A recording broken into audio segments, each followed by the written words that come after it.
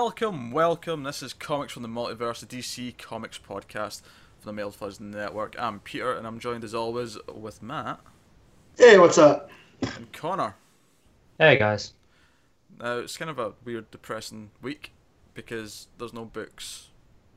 So thanks for listening to the Comics from the Multiverse podcast. We'll see you next week. Hey, long live the Legion, right? Luckily, we do have some worthwhile news to discuss. DC at least gave us some meaty news to talk about this week. But for most of the podcast, we've actually just got some fun talking points and kind of discussions to have that I've kind of mapped out, which I've not told these guys about in advance. So I'm going to hit these guys with questions, and we're going to see. I still think this is unfair because he's had time to think about this. If not. You say that you thought the question. He's playing moderator though. He's not. Yeah, but yeah. He's more or less playing moderator to us. I'm playing So if moderator. that's the case, is there a prize for me or Matt, whoever wins? Sure. Well, I already win because I'm not a ginger. So Sure, I'll think of a prize. Sure, and if I do give answers, I'll do mine last because you might steal one of mine. There might be like a more obvious answer that you steal, yeah. and I can have to think a bit more outside the box, or I might just not answer. you just somehow managed to turn this into Double Dare. With... oh man. So yeah, no worries about spoilers, really. I mean, because we're just going to generally talk about stuff this week, various DC things, and generally have some fun, and just, you know, we'll probably tangent off into things because why not this week? Yeah, so that's the plan. So you don't have to worry about anything. So we'll just get straight into this news. So before we get to the bigger, meatier part of the news, just quickly, DC were gloating this week about sales figures because over the summer they shipped 12 million comics. Jeez. Which is a lot. Yeah, that's like the tickets sold thing that we always talk about for movies. Like, if you're saying, like, they're not talking about price here, they're talking about how many units they moved. So that's phenomenal. Yeah, I mean, it's worth mentioning that shipped does imply, because these are returnable, that some of them could come back. It may not actually be 12 million sold, necessarily. That's a fair point, but from my experience, my shops are selling 90-95% of their stock, sometimes all of it, within a day. Yeah, yeah. So I'd imagine, at least 11 million of that is sold. Yeah, and some of the smaller books, too, my shop's not ordering a lot of just because he doesn't know what the buzz around them is. So, like, Deathstroke Rebirth, which I didn't pick up properly, I read digitally, he was completely out of because he only ordered a small number. Yeah. So these smaller books, those are selling too. Yeah, some other bullet points from this gloating session they had was that 11 issues topped 200,000 copies. Wow. Staggering. More than 60 topped 100,000 copies. That's like such a large number to comprehend for comics where, you usually have no more than 6 or 7 a month that top 100,000 from all publishers, not just DC.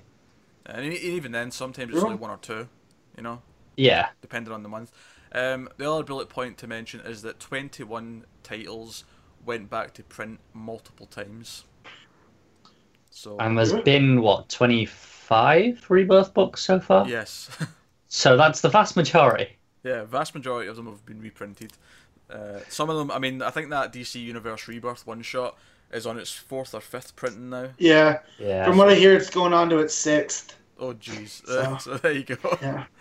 It's getting its own hardcover release, I believe. Yeah, with some extras. I think it's like a deluxe with the extras and stuff. Yeah. I will be buying that. I will argue they're milking it just a little bit by having it on its own hardcover rather than, putting it with something else. But you know what? Whatever. It's what do you put it with, I suppose? But yeah, it's pretty, like, it kicked off a whole new era. So, I hated seeing, like, when Final Crisis got the director's cut that was like $6 back in whenever that was, 2007, 8. 8, I think, yeah. I'll say 8. Yeah, and that was like a $3 comic normally because of the prices back then, and they were selling the director's cut for like $7, $8. You know, so I can deal with a hardcover with a bunch of extras that's going to look nice on a shelf. Yeah.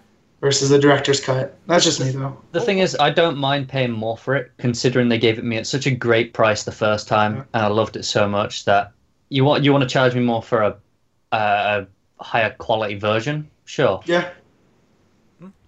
All right, so that's the gloating here. And the only thing I'll add to this is that there was also a graph. I think it was Baltimore Comic Con. They were doing like I don't know if it was a retail. It was a retailer event, I think. Was it a retailer event? Yeah, but yeah. I think it was Bleeding Cool snapped a photo of like some charts they put up on the screen comparing it to the New 52, and the initial jump from the month before it started was higher than New 52, but it was worth noting that in the third month of the New 52 it already started to decline, whereas in the third month of Rebirth it was actually still going up. So yeah, haters. So yeah, it did happen in the New 52, but it's not the same. Yeah. So it's fine. So just don't. I think two things that contribute to this are, well, three, I suppose. The third one being just the general consensus that it's better. But let's ignore that. Let's take that out of the equation, because that's technically, purely subjective, and that's opinion, right? Let's take that out of the equation and we'll look at the other two factors that I think are contributing to this. One is that they've staggered the starts of all these books. That's what I think the biggest one is, personally. Yeah. And the other one is something that you already mentioned, is that a lot of those initial orders were smaller and they were selling out of books. So I think they're ordering more of subsequent issues. Well, yeah, because we already saw, I think it was Detective, its second issue sold more than its first. Like, it got ordered more. And that wasn't even like one where it was a rebirth and then a one, and the one ordered more than the rebirth. This was actually the second issue. So, if that's continued across with other things as well. Yeah, so, yeah, that's enough gloating on DC's behalf. It's nice to be able to do it, though, for the first time in so long. It's nice to be able to do it a little bit, not going to lie. But let's get on to the meaty news this week, because they announced the first event of Rebirth this a few days ago. So, the first event that they're going to have is going to start in December, and it's going to be 6 issues long, 6-issue miniseries, which has 2 issues in December and 4 in January. So it sounds like it's going to be weekly. I can see it's not. December, the ones are bi-weekly, so it's over the whole of December and January. Okay, but it's weekly in January. It's weekly in January, but it's bi-weekly in December. Aye, so it's practically weekly. It's almost weekly. The majority of it is weekly. Sure, the majority of it, but you can't just say, oh, it's weekly. Well, if you'd let me finish my sentence, I was going to say I could see them taking a break for the last week of January or December because it's Christmas and stuff. So, yeah. Yeah, they've already said it's that, so... Aye. If it's good, I will read it weekly. If it's not, I'm not going to read it, period. So, I don't know why we're splitting hairs. Because Connor's a pedantic little thing who must correct every little detail just to be a menace. Look, if you're presenting a news story, I'm going to present the full correct facts if you're doing them wrong. To be fair, every single article I read did not have this information, and I read like 3 of them. I saw a couple with this, so... So, there you go. Thank you, Connor, for You're very welcome. Adding to this news story. Now shut up and let me read the rest of it. No. Put my earphone back in. We good? All right. But do you know the worst thing about Connor correcting me is, though, just to tangent to this a little bit, right? Is Connor has this knack of interrupting you before you finish what you're saying. And because you already said, it sounds like it's weekly. In that case, yeah, sure, I'll give you that one. But sometimes Connor will do it mid-sentence before you've made your finished point, because he assumes that you've already made the point, if that makes sense. I think what it is, I don't do it with other people, I do it with you, because I just assume you're wrong. I think I've had enough experience of you being wrong. I just assume that first. Because I swear there's times when you corrected me, but if you just let me have finished, like, whatever the last half of the sentence was, you wouldn't have had to correct me. So you say this, but we'll never know, because you never got to finish the sentence. So we'll never know if you would have been right or not. I'm going to start muting Connor when I'm doing news articles and then just unmute I'm just going to say, if someone's great with After Effects, just add the, from The Simpsons, when Homer's not paying attention, it goes to the old black and white cartoon. Just put that on mine right now. No, Matt, you're meant to mediate. If I'm going to argue with Connor, you need to jump in and tell him he's wrong so that he's ganged up on. That's not called mediating, Pete. That is the mediating that I will allow on the show. Okay. Try to get on with the story then. Aye. Funny enough, it is a V's event, so that was completely in context and in theme with what we're talking about. So the first event is going to be Justice League versus Suicide Squad, which, again, like I say, 6 issues over December, January. It's going to have 2 tie-in issues in both Justice League and Suicide Squad. Those will happen in January. So January issues of those 2 books will have tie-in sort of effects to the main story, which is going on. It is going to be written by Joshua Williamson, of course, who is currently writing The Flash, which is pretty good news. Damn it. I'll be like, I'm out. I'm in. Damn it. If there's ever a name you could throw on something to get Matt's attention again. To be fair, I just want to point out for people watching or listening that Matt might kick and stream all he wants, but there's never going to be an event where he can't at least have to try the first issue. That's true, but I don't have to say that because then I'm belaying expectations. Actually, I have to ask, when was the last DC event that you didn't finish? Even if you didn't think it was as good, when was it? Because you finished Convergence, you can't say I know. Shit. None. Unless you're talking like one that would happen in story, like between issues, like that I wasn't reading. There hasn't been any with a dedicated mini. Yeah, no, I even do it with Marvel for the most part. So I was gonna make a stand here and be like, Suicide Squad. I don't care about Suicide Squad. Josh Williamson. Now I care. I love how in the space of 3 minutes we went from me and Connor fighting to me and Connor teaming up on Matt. just want to point that out. Alright, so yeah, 6 issues. Issues 12 and 13 of Justice League and issues 9 and 10 of Suicide Squad will tie in January. Joshua Williamson is writing. Art in the main book is going to be by Tony S. Daniel. Okay. So that's not bad. Justice League.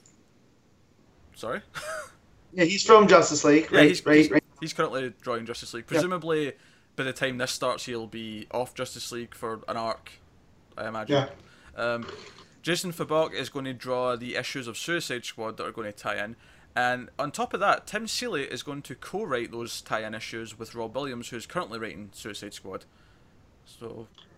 Wow, it just gets better and better with every little trickle of news here. It's like we're not done yet. Oh, we got more. That's just there's a lot of bullet points to this. I'm sort of feeding them out one bit by bit. So first of all, what do we think of Williamson and Tony S. Daniel writing this story?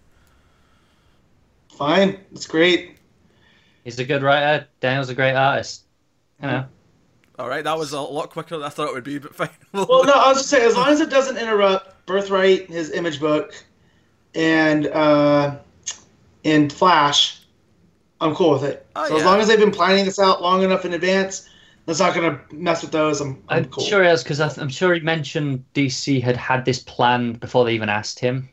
Okay. Cool. So it's been planned for a while. That's Connor jumping the gun again. Yeah, Jeff Johns did mention further down here that the first 2 years of Rebirth were sort of mapped out by him and the rest of the writers. So I think that was something we heard in a rumor by probably Bleeding Cool back before Rebirth started, where they were saying there was a 2-year plan. And it was kind of spun a bit negatively, like, oh, there's 2 years before you get any payoff for anything, was kind of the implication. Yeah, but that's again the whole internet. I want everything now. If DC, and this is the stance I took back then, if DC is actually taking time to plan stuff out instead of just whipping it together, please take as long as you need. I love DC when they're planning things out in advance. It's much better. Also, if John's selected Williamson to do this, that is clear that he's the heir apparent to the John's throne. So yeah, you might be right in there. And of course, Williamson is exclusive. He signed exclusive a few weeks ago.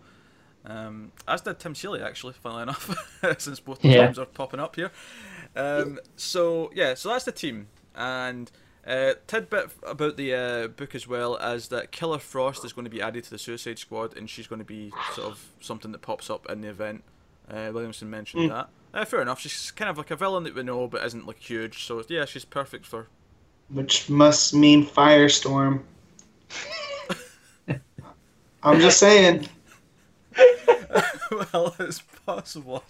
Hey, Firestorm hasn't popped up in Rebirth yet, right? No, that's it. And we know that Johns has this fascination with Firestorm. So if he's been planning this out, I'm just saying, you don't add Killer Frost and not expect Firestorm. I'm just saying. Him and Cyborg, that's Johns' two pet projects. And he keeps force feeding us and has been for decades now. And they're both, if you look at it from him growing up, they're both right in that 80s era. Yeah. Like Firestorm was Ronnie Raymond, and he fought the Russian version. His name was Mikhail. So you had like an avatar for Ronald Reagan and Mikhail Gorbachev, right? That's so 80s. And Cyborg and the Teen Titans of that era. Like, I'm just saying. Johns has a soft spot for the 80s, basically. I think that's getting it. Okay. Well, I'm just saying, it's weird. But whoever put that effect on Matt with the black and white cartoon, reapply it for me during that last minute. All right. So here's the official description of the event. Right, it's a big paragraph here. So let me finish, Connor. Hey, so I went for the drink. I can't interrupt if I'm drinking. All right. So the official description. He's gonna try though. The day that Amanda Waller has long dreaded has finally come to pass. The Justice League has discovered the existence of Task Force X. America's paragons of truth and justice won't take well to a government-sponsored team of black ops supervillains, in parenthesis, with bombs implanted in their heads. But before the Justice League can shut down the Suicide Squad, a bigger problem looms. Another deadly strike team is lurking in the shadows, one that could expose dark secrets throughout DC's universe, with ties to the hidden truths of Rebirth. Longtime enemies such as Batman and Deadshot, The Flash and Boomerang, and Wonder Woman and Harley Quinn will have to put aside their differences when an evil threat, once thought lost to the DC universe, makes their return. This is my problem with them forcing Harley. They could have just said Wonder Woman and Harley. They don't have to make it sound like they're enemies. Because I feel like in another world they could be friends. I feel like they had the Batman Deadshot, which is roughly kind of there. Yeah. Flash Deadshot's from Gotham. I mean, Flash and Boomerang definitely is, because Boomerang's one of the rogues. And then it was like, oh, we need one for Wonder Woman. Which one has boobs? Pick the one with the boobs. It does feel a bit like that. However, and obviously Harley's front and center on the cover, isn't she? Yeah, because the image that was released with this announcement, of course, is Batman and Harley sort of like holding each other up, and Harley's got a Green Lantern ring on, and she's got the lasso in her hand, and Batman's got Deadshot's like scope on, and Katana's katana. Having not seen this sounds terrible. I'm sure it looks great, but no, it's okay. It's I like the idea of Batman wielding the katana with dead souls in it, though. Yeah, I like that. Yeah. Him, Batman hates guns, so what do we give him? An assassin scope. It's just a scope. It's just so you can see. It's not. Yeah. Pete, do you need a scope to wield a katana? Maybe it's got like infrared on it or something, and he's using it to. Maybe, I don't know. I'm just saying. Do you know what the thing I like most about this description is that it's a versus story that's not even pretending that it's always going to be a versus story. Like, because every versus story ends up with them teaming up for a bigger threat. This is straight in from the start. Yes, that's what this is going to be. And the funny thing is, this is the one where I could buy it being a versus story the whole way through, because it is a team of villains. Like, yeah, you could buy that this will just be them versus them, and then there'll be a winner, probably the Justice League, and Well, I know Jim Lee really loves Suicide Squad. He's co-publisher, so. That's true. But no, I think it sounds fine. So we can speculate maybe as to who this hidden team is that's lurking in the shadows. Could be Cobra, could be Colony again, could be, It could be the League of Shadows. Could be the League of Shadows. That is a good point. The Suicider Squad. This might make it more intense by adding ER. And perhaps the most interesting thing in there, I think that almost everyone will have picked up on, is the hidden truths of Rebirth. Yeah. So, obviously this is part of the game plan. It's going to tie in. Another big point that we're going to have to point out here. I said point twice there. That's bad English, but yeah. You're not here. You're not here. Also known as Scottish. You're not here for a soliloquy, right? You're here for the facts, and these are the facts. All right, get on with it, Macbeth. So they mentioned that part of their game plan here is that there's going to be quarterly events. Now, if this was Marvel and Marvel said quarterly events, I'd be like, oh no, oh dear, this is bad. However, given that this, much like the Monster Men crossover in Batman, which is starting next month, and I'm looking forward to it, this is going to be over in 6 weeks. Well, 8 weeks. It's going to be, 2 months, completely finished. And I think the bigger point for me here, for why this isn't a big deal, is because the only books that are going to stop and tie in are the books that are directly related to the event. Yeah, and that's fine. It's not like... So, over at Marvel, I'm reading Power Man and Iron Fist. And with Civil War going on right now, they had the writer tie into Civil War in such an obvious way. Like, it's having to halt the story they were telling, to fit it in. Here, it seems like if they are going to do it quarterly and it is only the books that are involved, that's kind of the way to do this. Because, I mean, let's even forget Marvel. Let's just compare it to past DC stuff. The one that I came up with, it's not even an event, but when Batman Zero Year started, like, The Flash, Action Comics, I think one of the Green Lantern books, like, there was like a ton of books that all had a 0 year tie-in, and the books were coming out monthly, and one issue of each of all these books all stopped and did like a tie-in story. The only one I stand by that was acceptable is the Action Comics one, because it was the start of a run, so it didn't interrupt anything. Yeah. Yeah, okay, that is a fair point. But even then, it's kind of like, well, it feels a bit forced. Whereas here, if you're reading, not even both, if you're just reading one of these, if we're reading Justice League, it gets to Justice League v Suicide Squad, it makes sense that we're going to be interested in that event, and we're already reading that book. And it's not like we have to read the Suicide Squad tie-ins to get the overall story, because they're tie-ins. Right. Yeah, so you've still got the mini. Yeah, so this works out, I think, for most people. I find that very few people will be someone who reads one of these books and then goes, oh, I don't want to read this event. Yeah. I admit, when I first read quarterly events, before I looked into all this, I was concerned because, we're not massive fans of events all the time, right? And we've often praised DC for only having so many in the last, 6 years? Versus 3? Versus what seems to be Marvel's overlapping events. Well, theirs are events that are tied together by single issues. That's every single thing. So,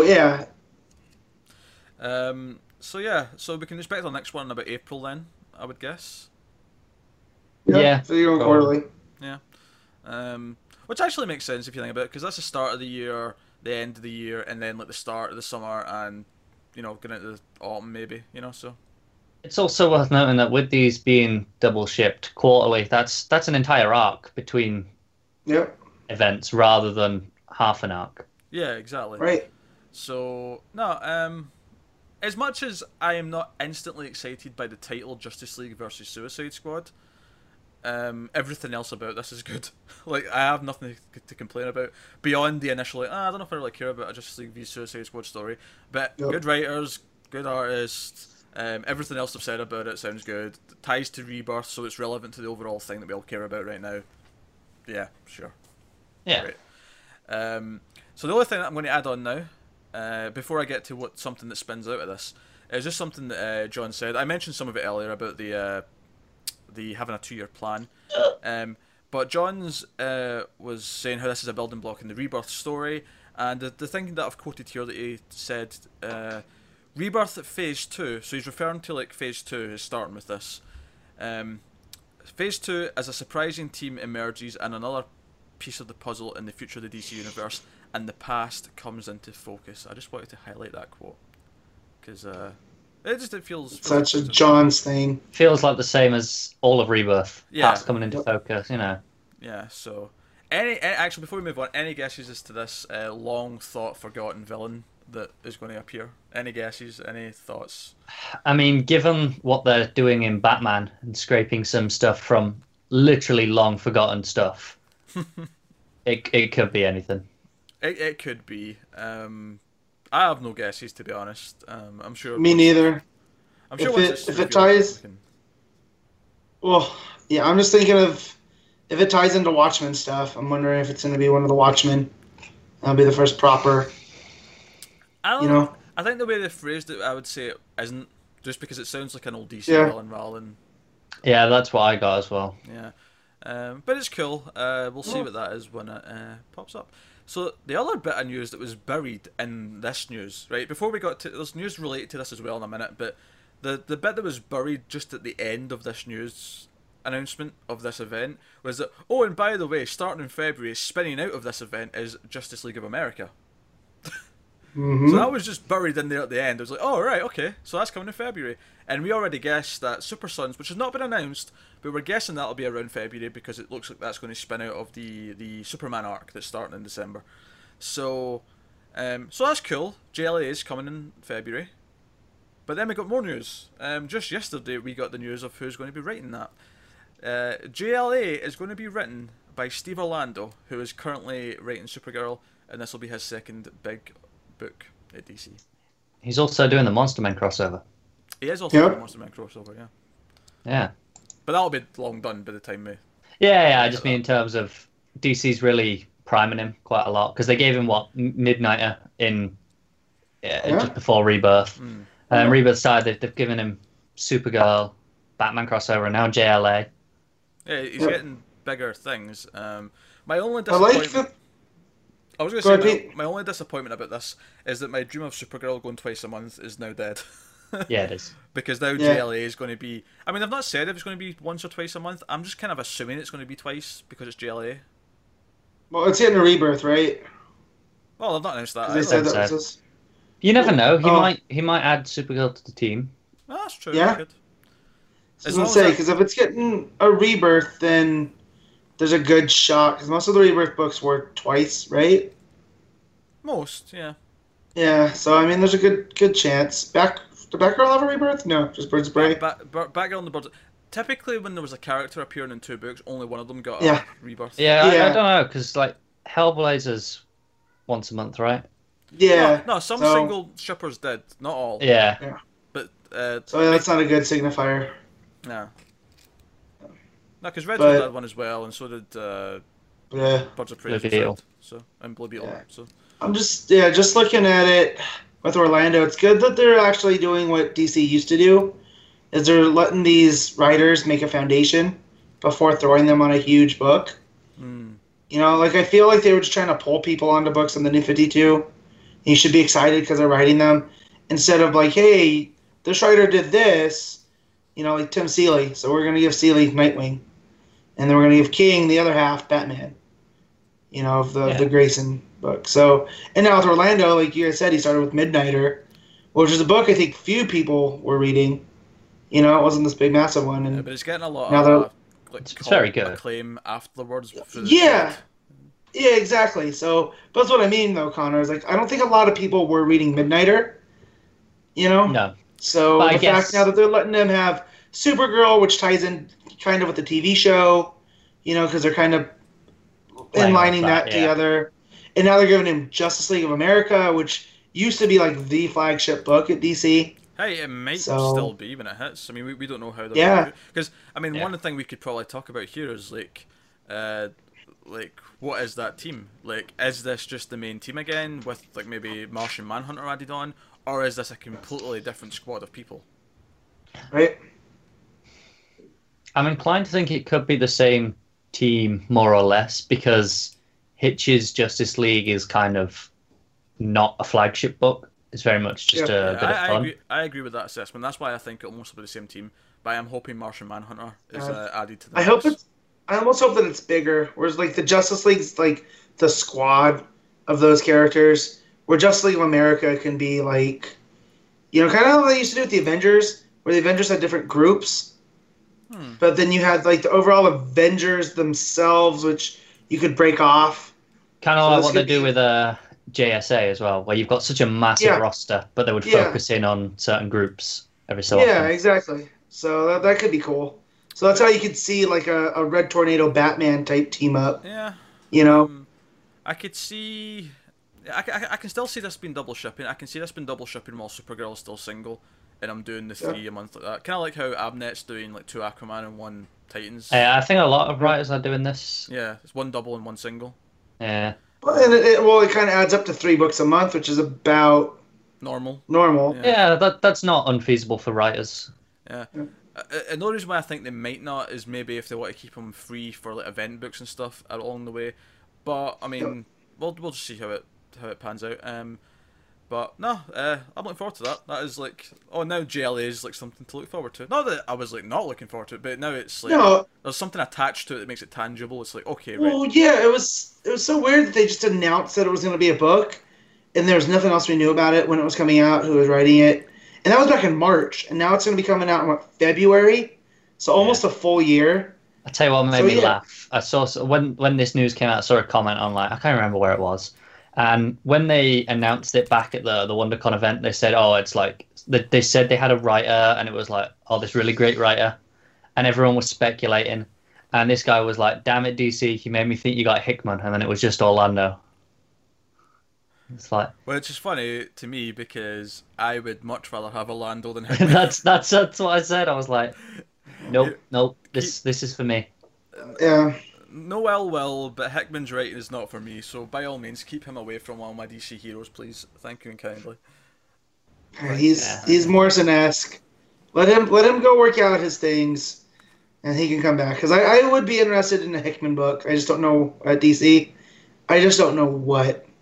Give him some sort of like out of continuity, like New Gods thing or something weird. Well, we know they're bringing back the Elseworld stuff, right? Yeah. So let them do some of that. Yeah. Cool. All right. So that's the meaty news of the week, which we quite rightly spent a lot of time on. So that's the big stuff. It's just some small tidbits to add on to that. DC's got some more exclusives that they signed this week. All artists. So they've signed Robson Roca to an exclusive.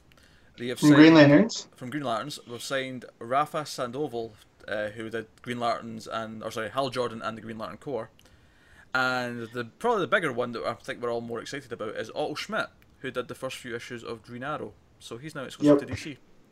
It's all great stuff for DC, really, because they're all talented guys. Yeah, and we already mentioned that they've already signed Tim Seeley and Joshua Williamson to exclusives. Like, they're really building a roster of people who are the core, probably, of what the next few years of DC will be. It feels like instead of having a singular Jeff Johns-esque person to guide everything, they've got an actual pool of talent where they're kind of collectively doing it.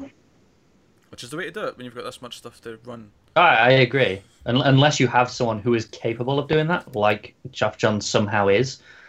I don't know how he keeps it all straight in his head, honestly. Yeah, but I don't know either. But no, it's good news. So that'll wrap up the thankfully meaty news for this week, because there's no books. So it was nice that it all dropped this week, and I guess that was their way of keeping relevant in a week, where they'd otherwise be. Yeah, I'm sure it was very intentional. Yeah, I think even the timing of the event as well, the fact that it'll be coming out in December and January when typically it's a bit quieter in terms of big events, just because they want it to be summer events. They want that tends to be the time of the year when because everyone's thinking about the holidays and no one's really paying that much attention. So in a weird way, they've kind of just carved out that those 2 months for themselves. Smart. So, alright, so that'll wrap up the news, and we will get on to just general DC discussion here. So I've got some different things we can do. The first thing that I wanted to do is, because one of the big compliments we got for our New 52 episode, the last time we had a 5th week with no books, was that it was a really helpful episode in like deciding sort of things that they can go back and read if they're new to DC Comics and things like that. So what I actually wanted to do first is talk about where to start with DC Comics. If you're going back and looking at trades, maybe for specifically some of the bigger characters and general places to, break into it with. I think what the two we'll knock out right away really quickly is probably Flash and Green Lantern, because I feel like those two is a really quick and easy answer, where you just hand them 1 or 2 runs and say, these are the ones you read. So Green Lantern, you read Jeff Johns' Green Lantern, which is, spanning what was it, 60 odd plus another 80? 20. 20? Was it Yeah. 20? And then if you really want to do it properly, you read Green Lantern Corps with it as a companion, because they really play off each other quite nicely. Well, starting when Gleason and Tomasi, thank you, popped on. Yeah, that was about issue 6, I want to say. Yeah, it's not very far in at all. Yeah, because it was John's for the first 5, right? The first arc? I think he co-wrote the first arc. Right.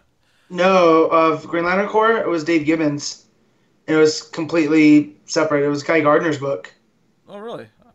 There was something near the start that John's co-wrote. Maybe it was a separate mini. You had Recharge, which he co-wrote. That's what I'm thinking of. Yeah, and that set the series of characters that Tomasi would play with after. But when Dave Gibbons had, it was a Guy Gardner centered book where it was like different aspects of the Corps, and they were like 3-issue arcs. So like one, he does this like Black Ops undercover called the Corpse, which is spelled like a dead body, where he swallows like this thing that emits like a purple ring energy.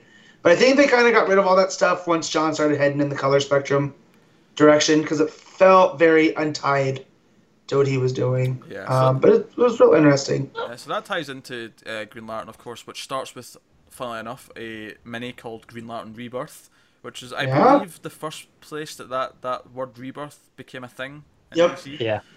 And so it's no surprise that John's came back to that word a few times. So yeah, that introduces the whole idea of the colour spectrum and the other coloured lanterns, which at the time is great, and in that run is great. We're just, sick of them now. But even in that run, it got tiresome.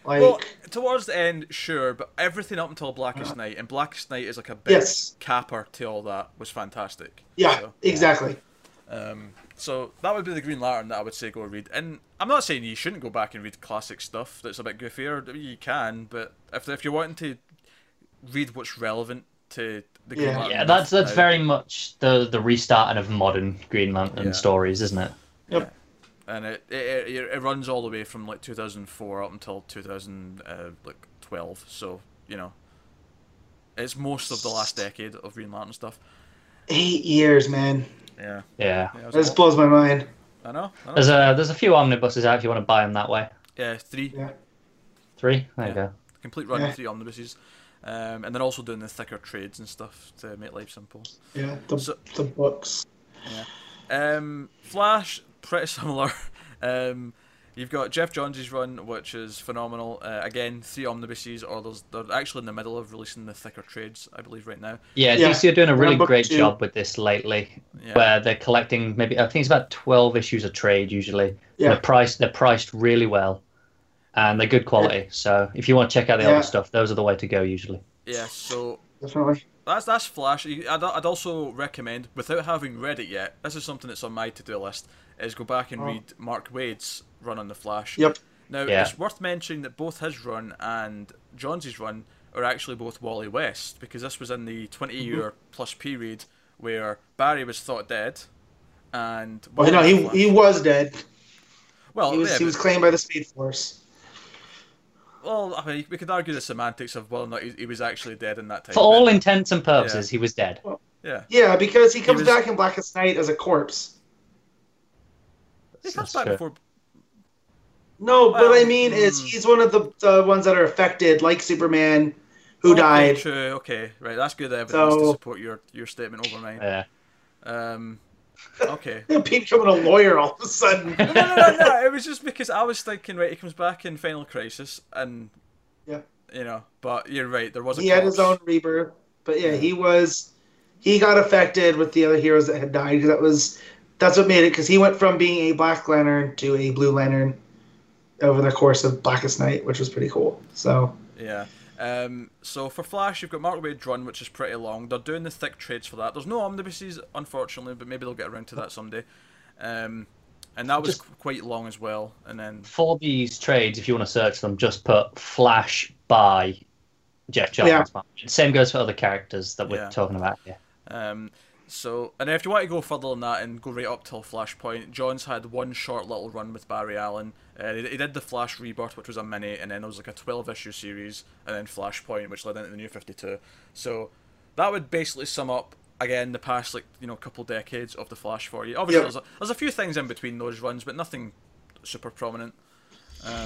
Yep. But those are the big staples. So those are the easy ones. I feel like those are the easy ones because it's just these are the big building blocks. There you go. That's done.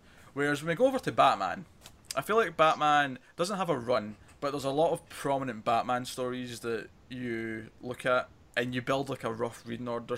Because that's set at the start of his career as Batman. That's set early on, and then okay, this must be later because all these characters are there. Yeah. So I think typically you say Batman year one. Yeah, it's the obvious one, isn't it? Yeah. Yep. I finally read that last year. I'd gone forever not having read it. It's impressive, actually. So I'd say Batman Begins. Like, that was enough in my head. Yeah. You know what I mean?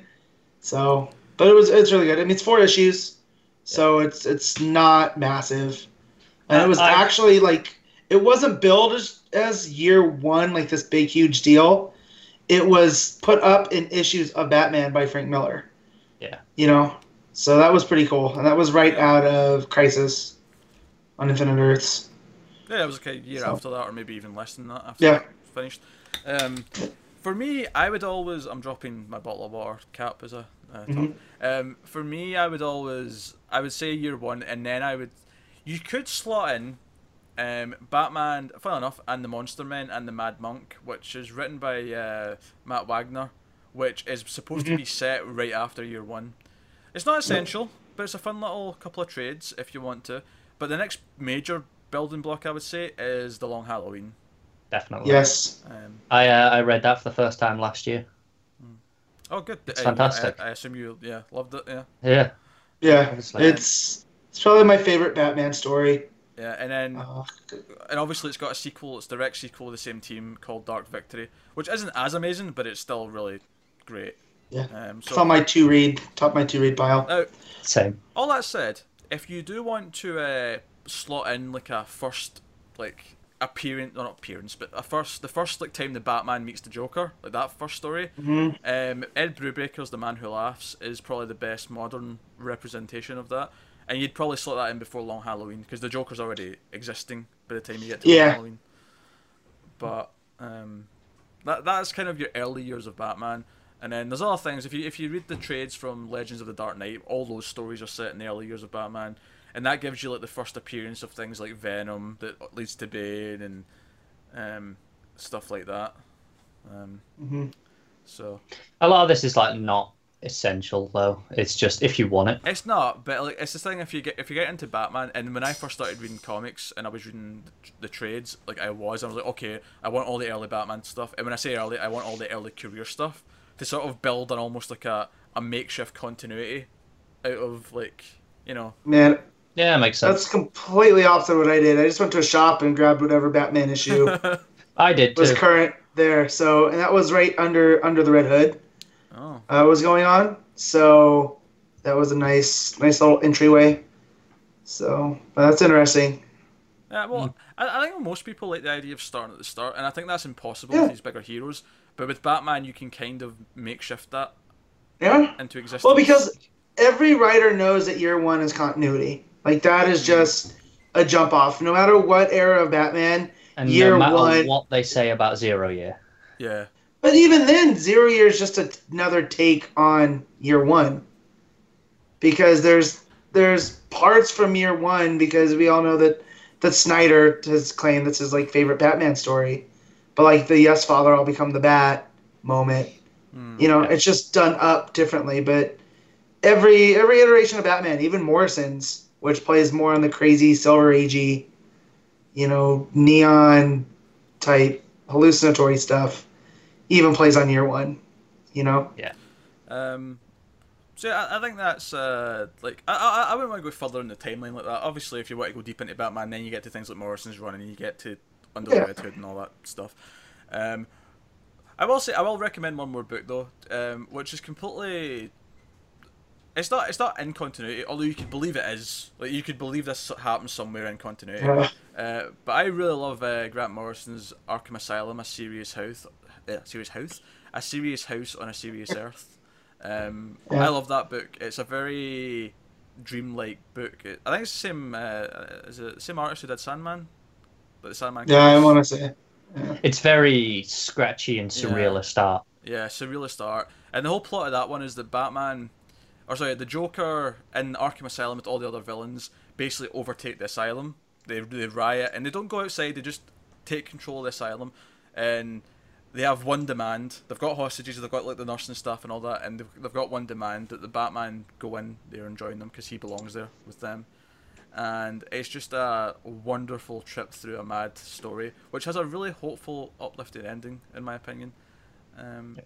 So it's a story that is very familiar now, like the idea of them taking the asylum and Batman like making his way through a gauntlet. But this is still an excellently told version of that. Oh, yeah. Well, he came out in what, 88, 89? Yeah. Yeah. So, yeah. So, I think that'll wrap us up for Batman. I don't want to spend too long on these individually. So, jumping over to Superman. The problem, I think, with Superman is that you have about 5 different versions of his origin to pick from. Yes. And they're all good. But I'll tell you what the best is. So, because it works for any time frame, is Birthright. I am not going to even dispute that, but at the same time, I can't sit here and say that I don't love Superman for All Seasons or Superman Secret Origin. Like, they're all good. This is the crazy thing. Yeah.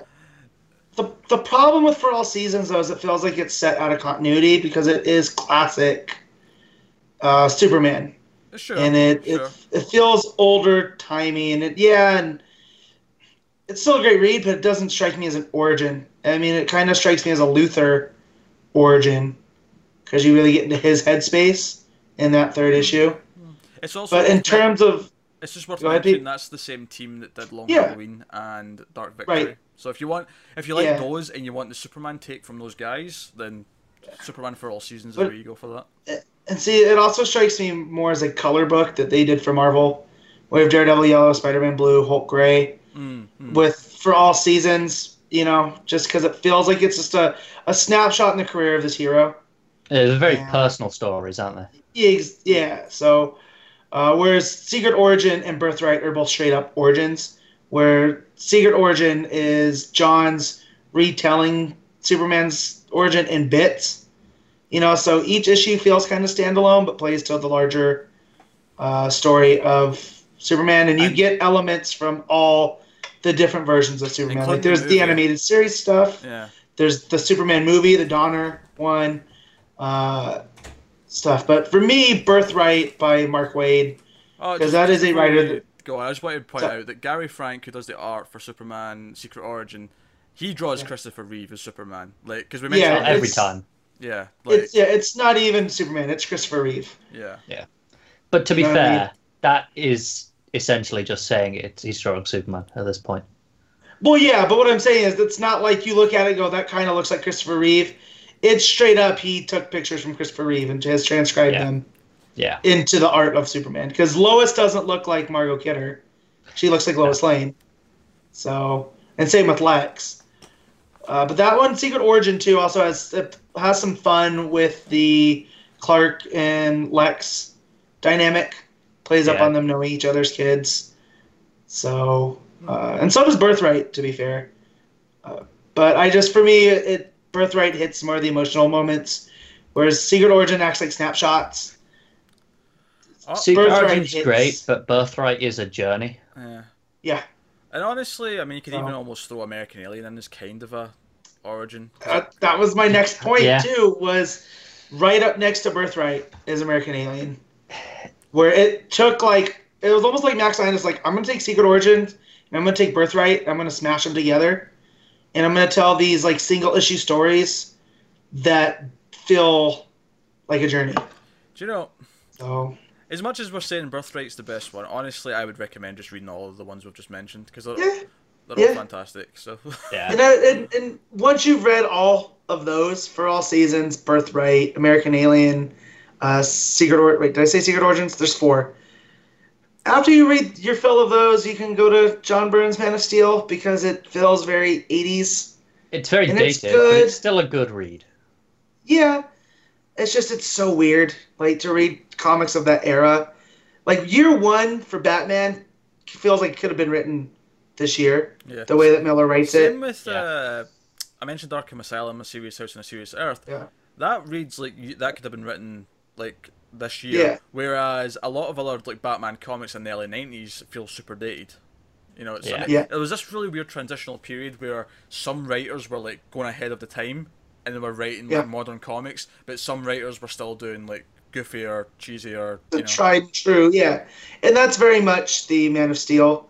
Whereas you get a team up with Batman that is so 80s, like... The thing is, it is enjoyable, and it's worth reading, but it's nowhere near as essential as these other ones we've just mentioned. No, and those are just the origin, too.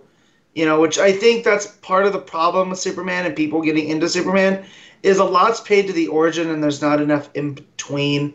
Like, it's hard even for me as a massive fan of the character to suggest stories to people that I would also say part of that is due to the endless crossovers, whereas so they're very interconnected and they're tightly woven stories that span like years, whereas it's the out of continuity minis and stuff that actually stick as these are the essential Superman books. What I will recommend though is Superman Brainiac from Geoff Johns, and we're recommending a lot of Geoff Johns here, but that is a fantastic. There's a reason for that. That guy understands DC on a certain level. He does. Even the early Superman Batman from Jeff Loeb.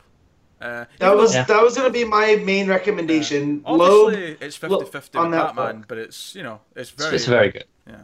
But the moments there where he does dueling narration box of what Superman thinks of Batman and what Batman thinks of Superman, and there's a mutual respect there, which that was my first introduction to getting back into comics, was Jeff Loeb's Batman Superman along with John's Teen Titans. So that's why I think I have such an issue, like when Batman v Superman comes out and everyone's playing up on the fight. I was just these guys are friends and they respect each other and they're not just going to show up and fight. Like, that wasn't a thing until Dark Knight Returns, which I think is strange that we didn't mention in the Batman section as essential reading. You know? It's because we started with the starter career and we were talking about where to start. That's kind of like, if you read a bunch of stuff, that's kind of your theoretical endgame. I know, but I'm just saying I'm proud of us for not mentioning that, because that is a book that gets a lot of love, as it should, but, you know. I think that's actually one of those that reads quite dated. Yeah, it will, because it does. Yeah, unlike Year One, which doesn't at all, Dark Knight Returns really feels of its time. But yeah, but like what Pete was saying with Jeff Loeb's Batman Superman, up until where Loeb leaves that book, that's a very good indicator of both heroes. Like, if you want to read, because they're in continuity, but they're kind of off to the side because they're doing their own thing. So, like, they reintroduced Supergirl in that book, and Loeb ended up taking her off into her own series, you know, but it wasn't like it was crossing over into whatever was going on at DC at the time. Also worth pointing out, Superman Batman, that series that started with Loeb, is also getting this like thick trade treatment at DC right now. Don't know how many volumes it's on just now, but I think it's got a couple of. I'd like to throw out a recommendation that no one else will for Superman, and it's another John story. This is Superman and the Legion of Superheroes. It's no one else. Get out of here, Ginger. All right. Normally, no one else will. I'm in the one podcast with the exception where that's not true. Yeah. Well, that even goes back to his Justice Society crossover with Brad Meltzer, the Lightning Saga, which reintroduced the Legion. But yeah, that series shows how important the Legion was for Superman, and Superman was for the Legion. The thing is, it reads perfectly well on its own if you've read none of that other stuff. Yep. It works. What is best about it for me is it shows why Superman is a hero. Like, it shows exactly why you should like him as a character, more than almost any other book for me. Should probably read that at some point, shouldn't I? Yeah, you should. It's good. Because they're getting ready to re-release those, I think, too. Because I have the feeling that they're going to be re-releasing a lot of his stuff, and his Superman run was on Action Comics, I should say, so it wasn't in the proper Superman book. Yeah, it was Action Comics. Is another one of those. Was another one of those that there's probably a good hefty trade. Probably not enough for an Omni, but there's enough issues there. Yeah, he did a few shorter arcs. He did, of course, that 3-issue Brainiac. Yeah. Arc, which was a fun little story. Alright, let's get off Superman. Right, we've done some Superman here. Yeah. Wonder Woman's a bit more tricky for me to recommend because I haven't really read a whole lot of older. I mean, I'm just going to throw my hands in there and say Greg Rucka did a run. Which just that people love. So by all means, try that. I quite like Gail Simone stuff personally. I don't know if you've read any of that. No, Wonder Woman's always one of those that I would go like, "Hey, a new writer, I'm going to try it out." And initially I was like, "This is okay, I guess." Like when they made her like an agent of it wasn't Argus yet, but she was working with Trevor for the government, and she had like Diana Prince was working, but Wonder Woman wasn't. Like it was just so weird that I was fascinated. And they also did Amazon's Attack, which was another time I had tried reading Wonder Woman, but I think right now as we're getting back to back pretty decent. I think it's easy to recommend the Azzarello stuff as well because it does just stand entirely on its own as a complete thing. Here's 40-odd issues, give or take. I think it was less than that. Yeah, including like the villains and the zeros. That's true. It's about 40-ish. And you go, here's the entire thing. It covers origin to a good point in a career. Yeah. Cool. It almost stands alone, like you said, too, because they work in the New Gods with the Olympian gods. Yeah. Which is such a weird concept to try to buckle down, but he nails it. Absolutely. We're just going to do one more of these because we actually spent quite a lot of time on this. So I didn't think we would. So we'll do one more, and that's just general sort of DC like events kind of thing. Mainly because I just want to tell everyone to go read Identity Crisis more than anything else. Identity Crisis. Shit. Identity Crapstorm ensuing. Ultron. Oh. Identity Crisis, and then the major stories leading up to Infinite Crisis, with Infinite Crisis being like the sort of the end of that kind of chunk. I highly recommend that period of like general DC sort of like events and crossovers, because Identity Crisis is probably my favorite or second favorite DC event, and then was it really an event though, or just a story? Because it had a standalone, but nothing really tied in, did it? Well, Identity? That depends if you think it needs to tie into things to make it an event. I don't know. It's a much more personal story for me, and it feels like a story versus like it had ramifications, but I don't think of it as an event. Well, whatever. A story or an event. No, you're fine. I'm just talking it out. Like semantics again. But I love that story, and then the stuff that spins out of that, leading up to Infinite Crisis, the Crisis of Conscious Justice League arc, which is a direct sequel to the events of that.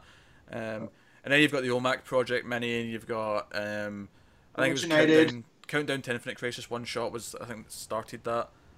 And then it led to a Superman Shazam story at one point, and then it all builds up to Infinite Crisis. That period of DC, if you want to get like the good DC sort of events, we've already mentioned Green Lantern and Blackest Night, but if you want probably the best period in DC for these sort of stories, I think that's the period you're looking at, 2002 to 2006. That's my favorite era, so yeah. I also give it a shout. I know it's maybe not quite classing as an event, but 52. Yeah. Yeah. I think it functions kind of as an event. Not to get into semantics, but I would definitely not call that an event because it's a weekly series that ran for a year. It is, but it kind of, at the same time, it plays like an event. Like the way it's structured. They did the whole 1 year later thing after Infinite Crisis, and to fill you in on that year, they did 52. But as the writers and artists started going on these journeys with the characters, it stopped like being that thing that was going to answer these questions, and so they ended up having to do some filler in, like with World War III, because a lot of these series were talking about stuff that hadn't happened yet. By the time we got to like issue 40 of 52, like we're talking about stuff that was supposed to happen that hadn't happened yet, which I just think shows the type of thing 52 was just this awesome year-long story for these almost B-level characters. I mean, that was the series that made me love Booster Gold. Yeah, was definitely. Booster Infinite Gold, Crisis. The Question. Renee Montoya. Yeah. Was Deadman in that as well? No. No, not Deadman. Okay. I'm thinking of someone else. Yep. But you had this like roster of B-listers who kind of stepped up, because that was the whole idea, is that Batman, Superman, and the rest of the big guys were all gone for a year. And it was these jobbers essentially who. I think it's a wonderful thing to read as part of like this DC Universe tapestry, though, because it's like why you should love more than just the title character, so to speak. Oh, yeah. Why there's more than just the A-listers. It's a perfect showcase of a range of these smaller ones. It is the DC Universe in book form, because you get everything. Like, Lobo shows up as a priest that worships space dolphins. It's fantastic. Like, that shouldn't be something I want to read, but it was like one of the funner moments of 52. And then you also have Ralph Dibny playing Constantine, basically. Like, he's super depressed and investigating these mystical things, and you don't know why up until the end. And I thought that was pretty fun. Like, and these are characters that I normally wouldn't have read, and they're getting showcased here. So it was the same when Brightest Day happened after Blackest Night, and you had the Brightest Day bi-weekly series, which, I mean, it had Aquaman, who's probably the biggest character, but it was like Aquaman, Hawkman, Deadman, and Hawk and Dove. Like, you know, it was, I mean, Hawk and Dove, I've never read a Hawk and Dove book before, but, you know, here I am reading this series, and Hawk and Dove are like main characters, and it's, you know, it's good way of getting you into some of these other characters. That's where Deadman came in. Yeah, that's where Deadman came in, that's what I was thinking, probably. Alright, so let's wrap that up. I know there's probably more things we could go down different avenues, and maybe one day we'll return to this kind of discussion and look at other minor characters, but let's move on. Now, this next one is just a bit of fun. Well, it's a mean bit of fun. So, I'm going to give you 3 characters, right? And you have to wipe one of them from existence. Okay. Right? Alright. So, you each get to pick. I was waiting for like an MFK type game. And not quite that. I was too, to be honest. It's always a wipe from existence, and do what. No. The all two just get to live. You just need to wipe one from existence, so that they never existed in comics. Alright. So we have to play Dan Didio. Essentially. So I've got four batches, right? So batch number 1. Lana Lang. Iris West. I already don't like this. And Linda Park. I think I know. Go, Connor. Connor's got an answer. I'm gonna go with Lana Lang because Superman still has Lois. But the thing is, Superman still has Lois, whereas the others don't have anyone else. But Lana is not only his love interest, but his best friend outside of Pete Ross. I know. So, like, who does he go to then? I know, but the others fill the entirety of those roles. My answer is going to annoy Connor because he didn't think of it.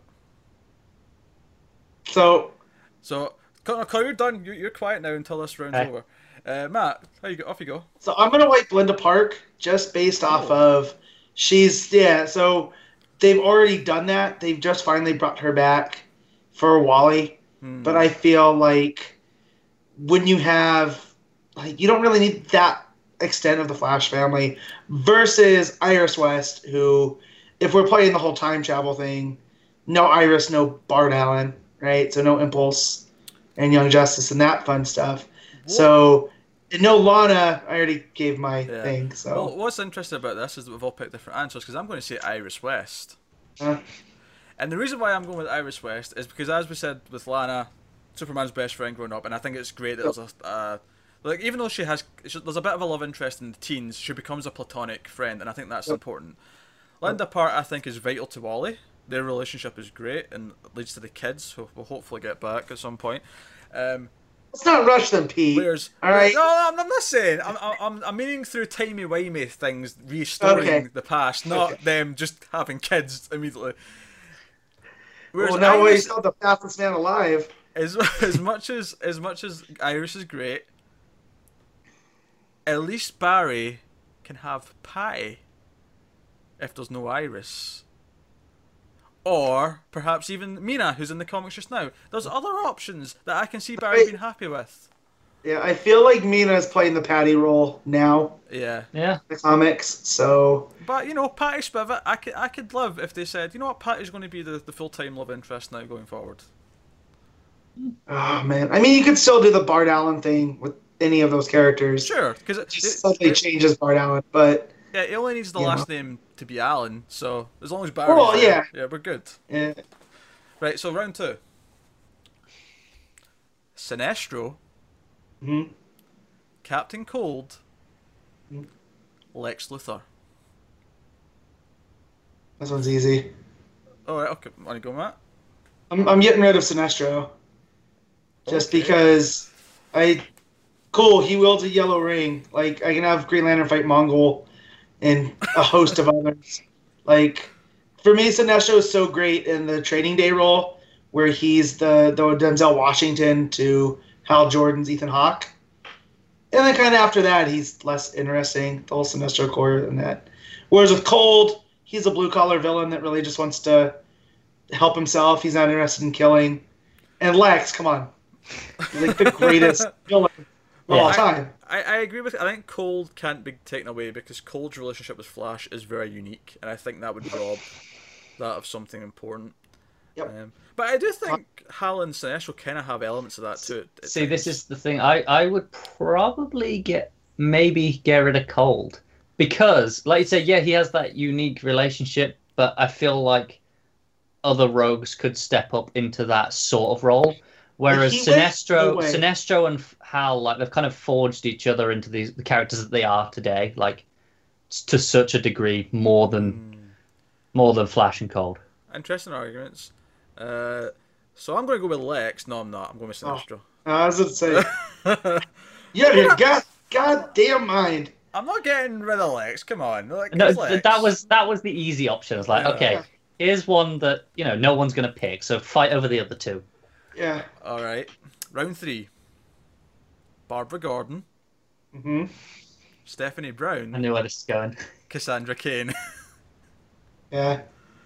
This is easy for me. Yeah, admittedly, it's easy for me, but I feel bad because the one that I feel like is the easy one to cut, I don't want to be cruel to her. Yeah, you don't want to dismiss her entirely, but I feel like we've all got the same answer here. Yeah, if I can wipe Cassandra Cain from existence, it's fine because DC kind of already did that once. So, but we're not losing Babs and we're not losing Steph. No, exactly. You can't wipe Babs because then you're losing a lot of the Dick Grayson story, a lot of the Bruce Wayne. In some continuities, she's his first partner, right? So like, they play off of that role. I'm not talking The Killing Joke because throw that out the movie. That's just terrible. Oh yeah, of course. But and even for Jim as well, Jim Gordon. Yeah, and following The Killing Joke as Oracle, she shaped so much of the DC universe. Exactly, and the Birds of Prey. Exactly. Yeah. And she became such a great character for handicapped people. No, I like that. We can have a disabled superhero called Handicapped. Yeah. That was a very good slip up there, Matt. That was. But yeah, so Stephanie Brown is just great. Her from spoiler to she just started off as the girlfriend to Tim Drake and Robin, and then became the spoiler. Had the whole pregnancy story, which hit again. Like, I don't think we'd ever see something like that again. Unwed teenage mother superhero. And then, of course, she became the Waffle Queen, which we all know her as today. Well, also she was the first in continuity, anyways, female Robin.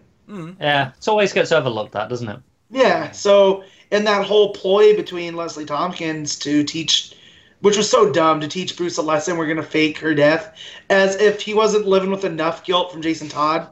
Like, but yeah, so Stephanie Brown definitely. Slight side point here. I think in the future episodes, whenever I'm giving a spoiler warning at the start, I'm instead going to say there's going to be Stephanie Browns throughout this episode. And then some poor person's going to be expecting waffles because that's shorthand for Stephanie Brown. So.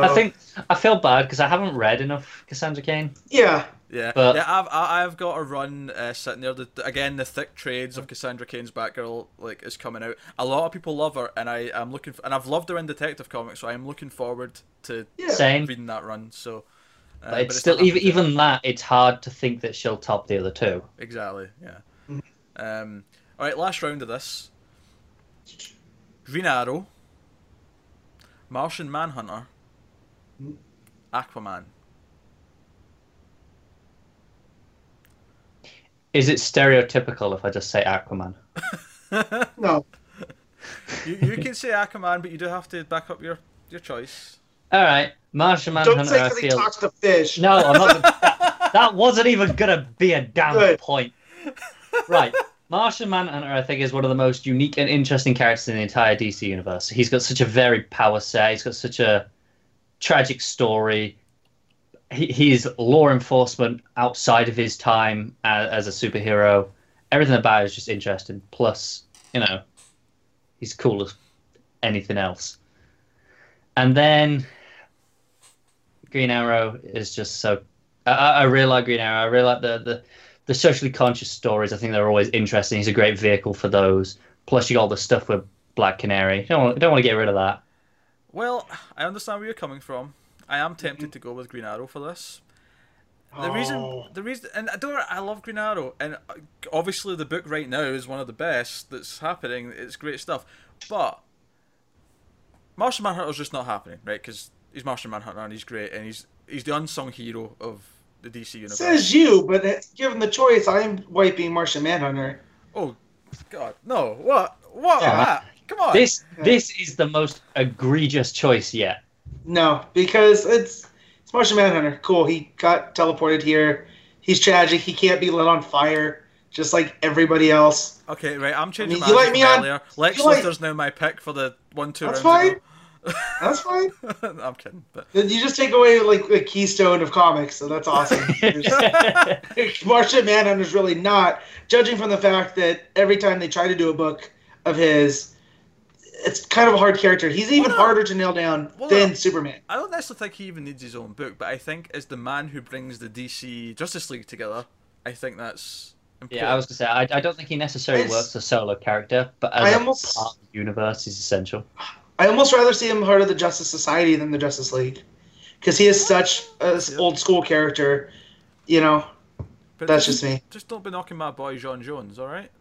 I'm not. I'm just saying, out of those two, Aquaman, who I've thought that he just talks to fish like my whole life of people. Be like, oh, Aquaman's actually kind of cool. So Matt, Aquaman's kind of cool. But yeah. Matt, how did you feel then when you watched the Justice League trailer and literally one of the only moments with Aquaman was, "So I hear you talk to fish." The way, I like a Ben Affleck as one of those guys that can pull off the smarmy, where he knows he's pushing buttons, so it's fine. But the people that legitimately say that, it's like, come on. And I came up when he had the trident hand or the hook hand. So I was like, this dude's an underwater pirate. What are you talking about? And I completely misunderstood him as a character. But and for Green Arrow, for me, he's a little bit too much like Batman, and that's why the social stuff really works to his advantage, because it sets him apart. That's exactly why I picked Green Arrow, just because, some writers do different enough things with him that's fine, but out of the three, he is kind of got these similarities with Batman, so I think out of the three, I'd pick him. Fair enough. In the Golden Age, he drove You're wrong, the Arrow but it's fair enough. So. All right. Now, the next thing I was going to do, given that we're now running longer on everything else than I thought we would, I'm going to skip the next one. The next one was going to be for us as a committee, build a DC movie universe from the ground up, but that is going to last at least an hour. That's an episode on its own. Yeah. So we're going to skip that. We're going to keep it strictly to other things. So I've got another quick fire one here for you. Oh wait, no, I don't. Sorry, I've skipped one. Not that they're all on Mars, but I wanted to get put it something together, in producer. between the quick fire ones. Right. Shoddy work here. Here we go. Shut your face, Ginger. Now, here we go. Right, so I'm going to give you a scenario, right? There's an event happening in the DC universe, right? And either a team of villains that we already know or some new super powerful villain, it doesn't matter, have captured the entire Justice League. Batman, Superman, your Green Lantern, your Flash, your Wonder Woman. The Big Seven. The Big Seven. I assume for this we're counting Manhunter and not Cyborg as the seven. Sure. I ran him, man. Cyborg's my team. Gotta get him in there. Even some of the B Squad necessarily. Green Arrow, sure. We'll throw in Green Arrow in that mix and maybe, whatever. So your decision here is that through this event, you're going to take a minor hero. You're going to take someone who's like a C-lister and make them single-handedly save the Justice League, therefore elevating them to A-level status. Who are you picking? Zatanna.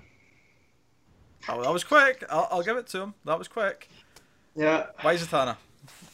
I think I love Zatanna. She's fantastic. The Dini stuff with her is incredible.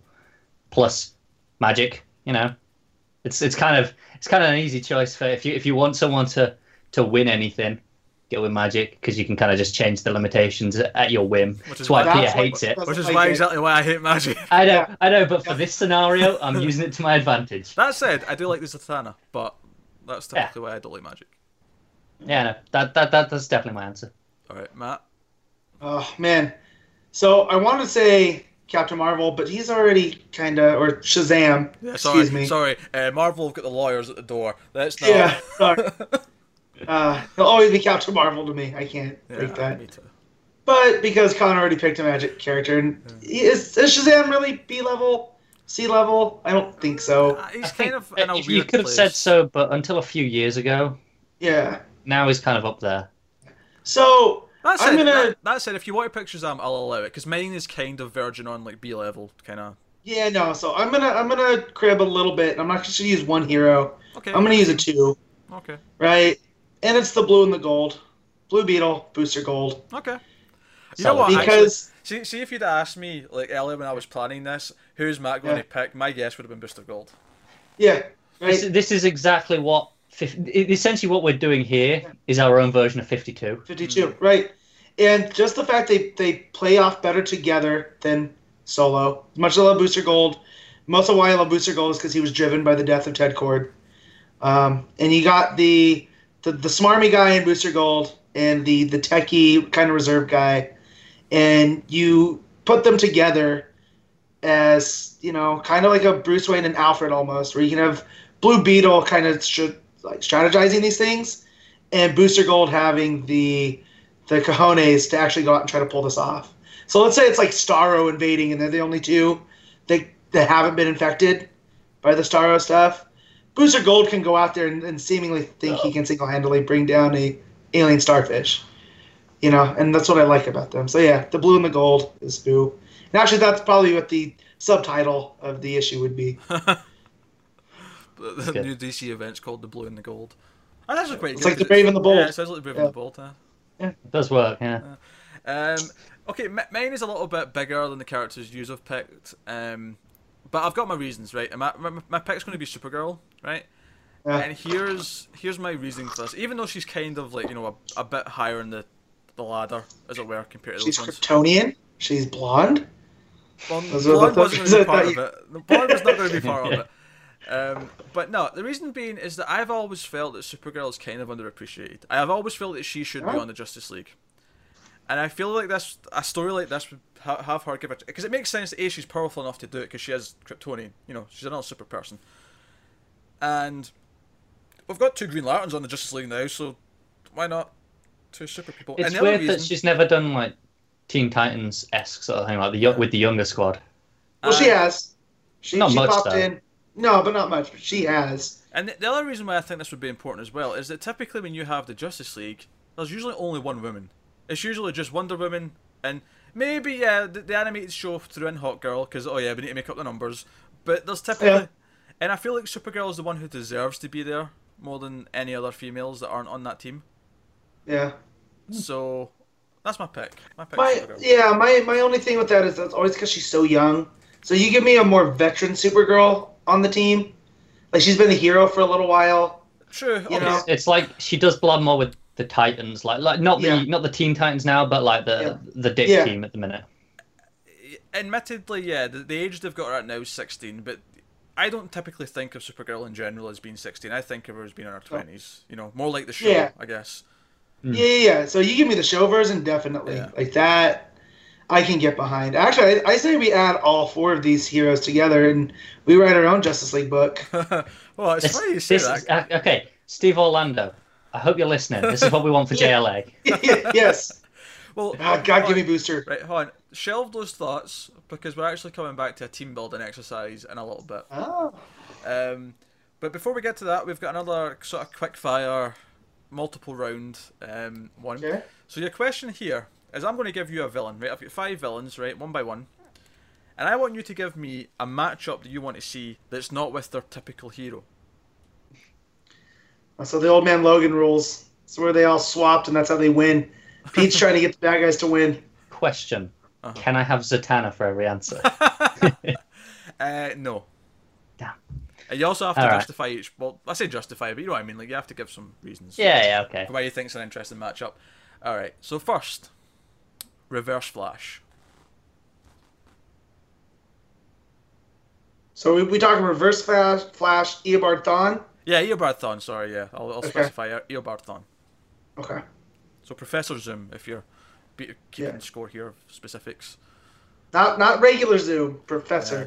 He went to school. And if you're watching the show, just ignore anything I said about Zoom and just Eobard Thawne, because you'll just be confused if we try to explain the two Zooms to you. It is. I tried to explain to my wife the other day, and she just was not having it. Yeah. just name them different things. No, that's her thing. Just name them different things. One of the best things that show did was just clearly make, one's Reverse Flash, one is Zoom, the end. Yep. Right. Yeah. But yeah. Who do we want to see fight Reverse Flash? I got mine. And non-speed. Oh, there you go, Matt. Jump in. So I team him. I'd set up Wonder Woman against him, and the final fight comes down to Wonder Woman finally lassoing him and making him tell the truth about why he's so obsessed with the Flash. And the answer almost would shock us because it had never been hinted at before.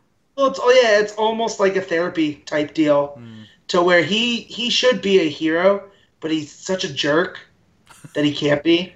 Right? Like, that's every iteration I've ever read of Thawne, you know?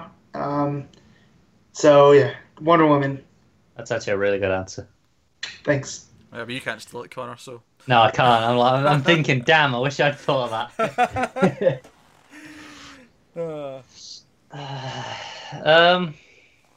You could be really cheap and just say Green Lantern! No. I think I'm going to go with the Atom. Alright, okay. It's interesting. The speed, the molecular stuff, the physics of it all there. I think Atom could have some... Science. Yeah, I think it could be really fun. Alright, that's a pretty good answer. Oh. I'm going to say Kid Flash. No, I'm kidding. You can't do that!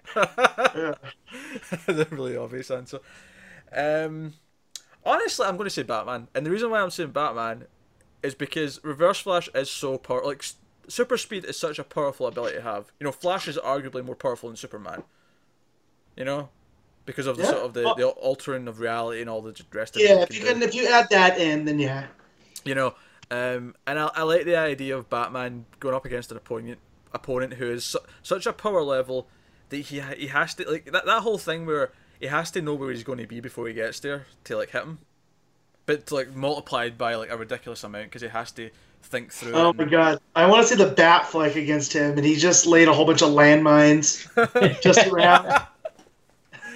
This is one that actually needs Batgod to deal with. And also, I like... Not even, though, because he could...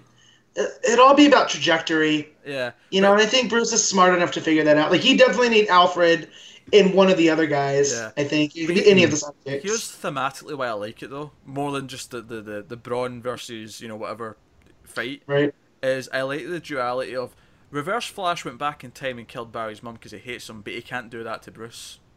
Right. I like something about that I like. I like that he can't do that because it's already happened. Although if Reverse Flash, if Reverse Flash really wanted to mess with Bruce, he would prevent his parents from getting killed. Oh, I like that. Because that would unmake Batman quicker than Flash being unmade. You know what I mean? Yeah. Or being made by the death of his mom. That would be interesting. So, that's a cool story idea. That's good.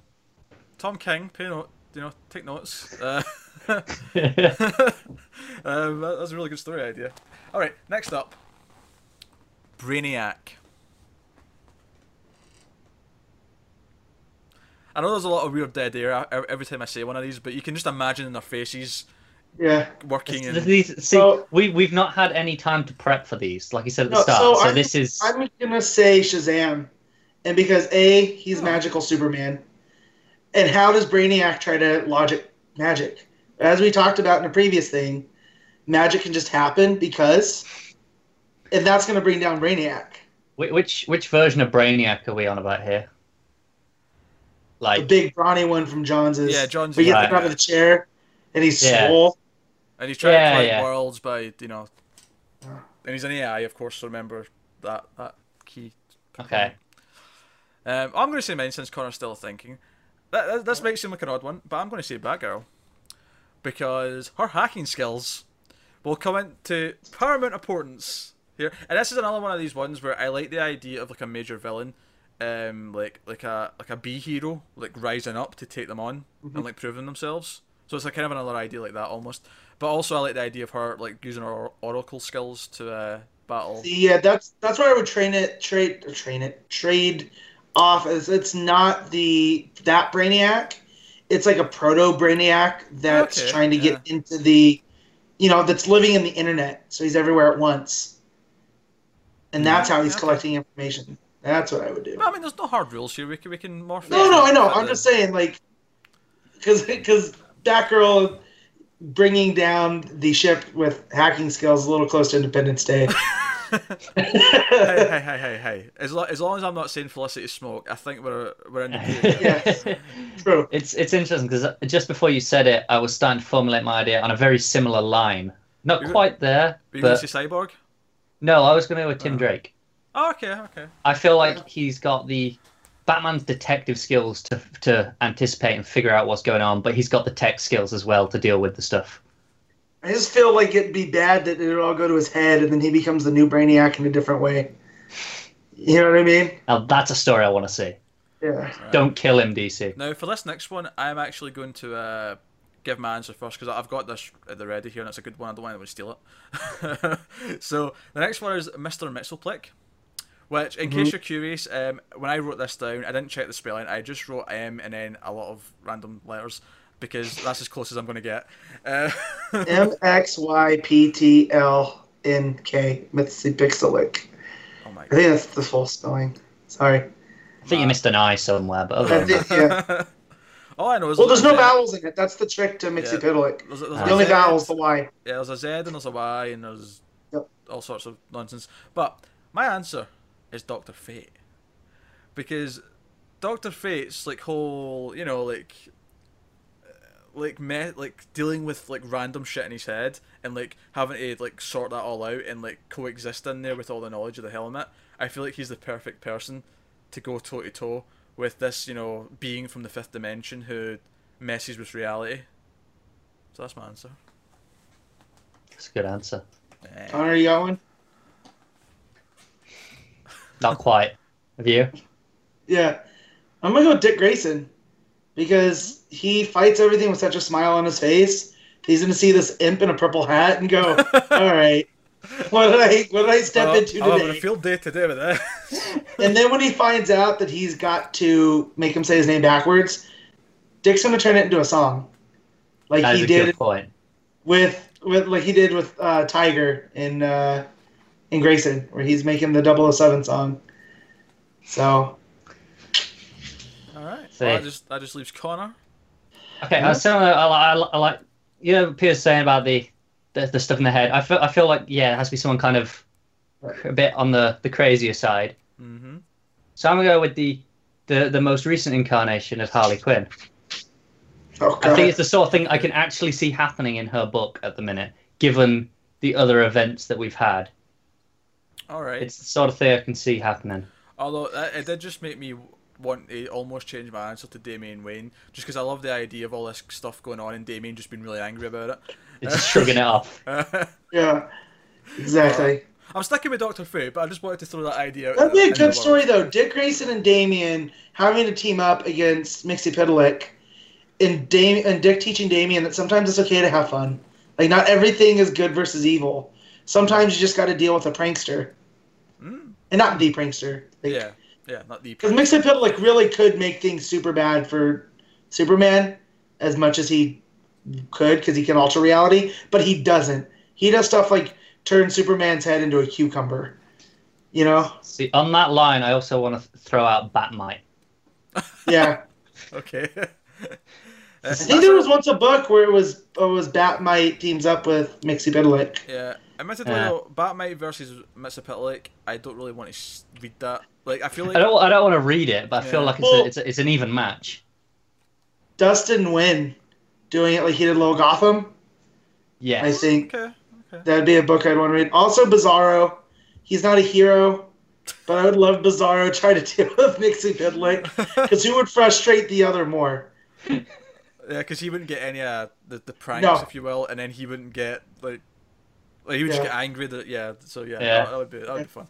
All right, next up, Black Adam. Mm-hmm. That's Zack Snyder, because then he does a full destruction.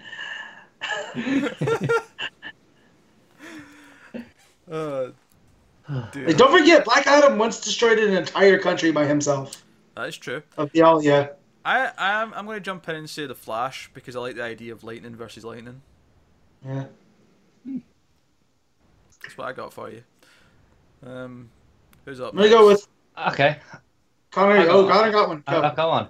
I'm going to go with Aquaman, because they're both these rulers of foreign nations. Okay. I feel that'd be an interesting type of conflict to run with the story, rather than just hero versus hero, or hero versus villain. They would make probably...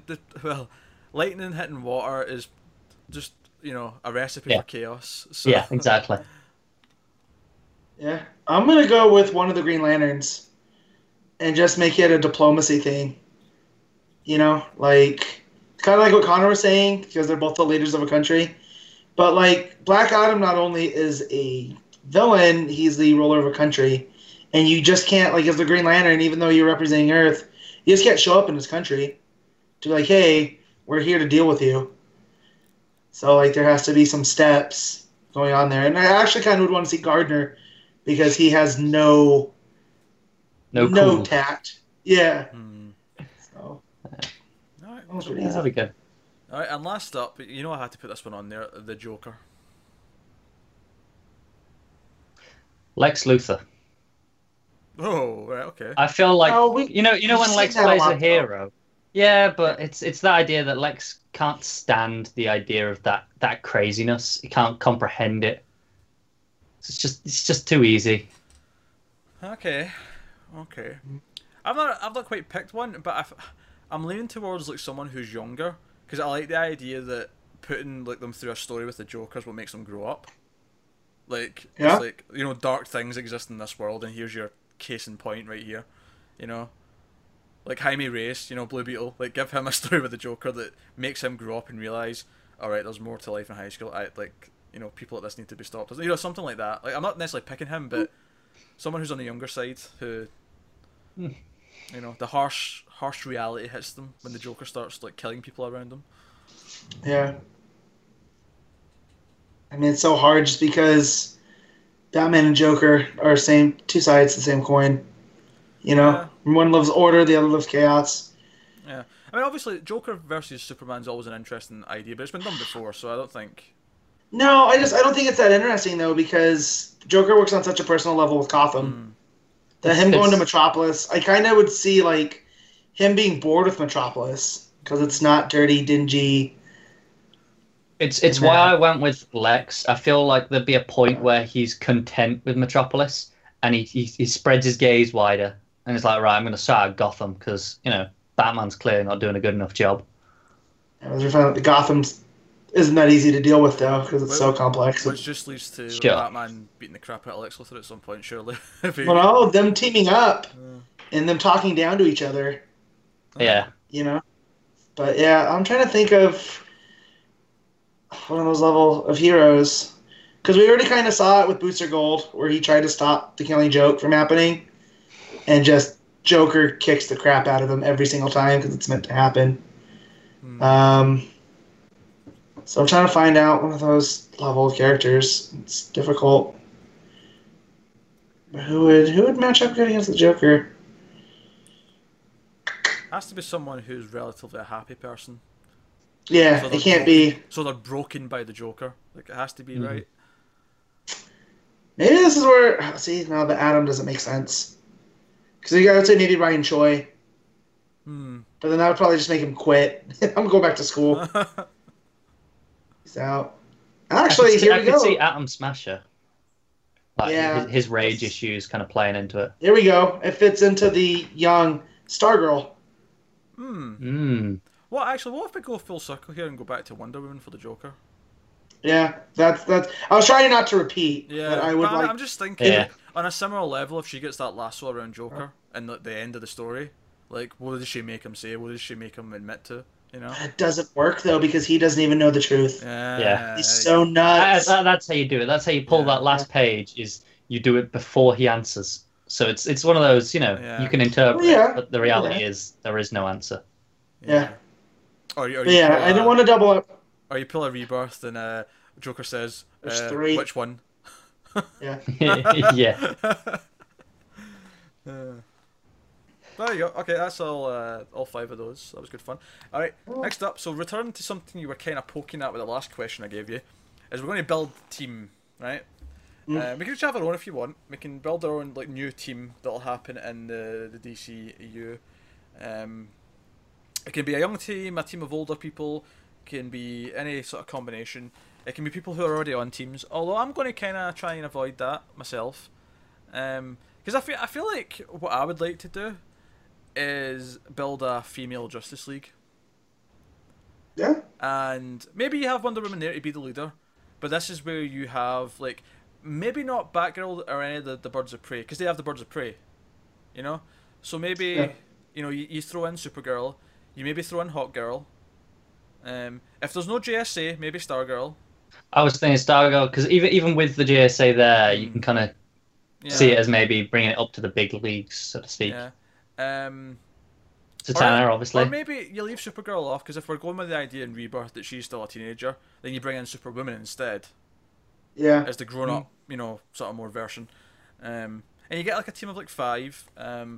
Why we need a female Justice League, like in context of the story, I'm not necessarily sure. Maybe there's a reason that they all come together. See, when Brian Wood wrote X-Men, just the subtitle, he had the all-female team, but the way that he wrote it in story is they were just the 4 or 5 that were there. Yeah, that were around when stuff started. So, and that was a great way to handle that. It's not a bad way to handle it. I'd probably have a story reason for it. Yeah. Maybe, I don't know, maybe there's like an initial event where the villain can like do something to men, but the women are like, immune to it. So that's why they form a team then. But then like, they work well together, and that's why they stick together. Yeah. Because maybe it has like a positive effect in the world where young girls everywhere are like having like this new positive sort of like force that they never had before, and that's why they stay together. I would probably build a reason for it, but that would be my maybe throw in Zatanna would be a good one actually to throw in there. Yeah, you got some magic stuff in there. Yeah, it always helps. Yeah, maybe even Mira actually bring in the Atlantis connection. I can't see her playing well with the others though. That's true. She's such an underdeveloped character anymore. Like I appreciate what they wanted to do, but like she kind of water bends. That's about it. But I feel like her not playing well though works well with Wonder Woman, who's almost like the better version of Mira in the way she's written. Yeah. In a lot of ways. Totally. And her like stepping in and be like, no, Mira, play nice. I can see that scene in my head and see that being fun. But then you have. But then I suppose technically we should have a Bat person. So probably Batwoman actually, for sticking with the older versions of characters. Yeah. Then I'd want to make her the leader though. You what? Versus Wonder Woman. If you want to say a Wonder Woman sticks with the Justice League, then you have Batwoman as the leader. Yeah. And that way you have a Batwoman, a Superwoman. Yeah. Maybe you could throw in Jessica Cruz, have her leave Justice League and join the female. Well, you got Batwoman, Superwoman. You want to add Mara? It's just a team of redheads now. We can't have that. Oh dear. I'm down for this. That's 3/5 of the gingers in DC. Like if something bad happens, that's it. That's true. I didn't think of that. Can't have that. Well, I'm just. I know you're spitballing. I'm spitballing. Yeah. Yeah, I'd probably do something more. That kind of what James Robinson tried on his time, where you had Dick Grayson and Donna Troy mixing it in there with other established heroes. I think Green Arrow was there. Okay. So I'd go with that. So I was about to say you're just describing Titans, but continue.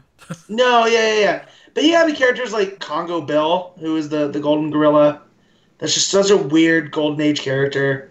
I him, you know, Golden Gorilla, very familiar with him. Yeah, well, but no, so I would definitely keep it more mainstream. I'd probably add the blue and the gold just because of my fondness for them. Of course. And they're what a show. Well, no, well you have your comic relief there. You know, you don't have Dick having to do that. But I definitely had Dick Grayson because I felt Batman's way too busy with Gotham and everything else to join. And then probably Katana, just get her off of the Suicide Squad because she really doesn't belong there. It's such a cool character. That's another thought, actually. So we've got like a Teen Titans coming who are like, all like 13, 14, right? And we've got Titans who are all the adult versions of the old ones. What if you had one that was like the older teens, like Supergirl, Blue Beetle, who else? The high schoolers. Yeah, the high schoolers. Stephanie Brown, maybe. Stephanie Brown, yeah. Like, I was just thinking, you could throw in something. Kind of like Young Justice back in the day. Yeah. Yeah, maybe. Yeah. But you know what I mean? Like, I was just thinking, you could. There's clearly an age in the middle where you have these teen characters. Yeah, definitely.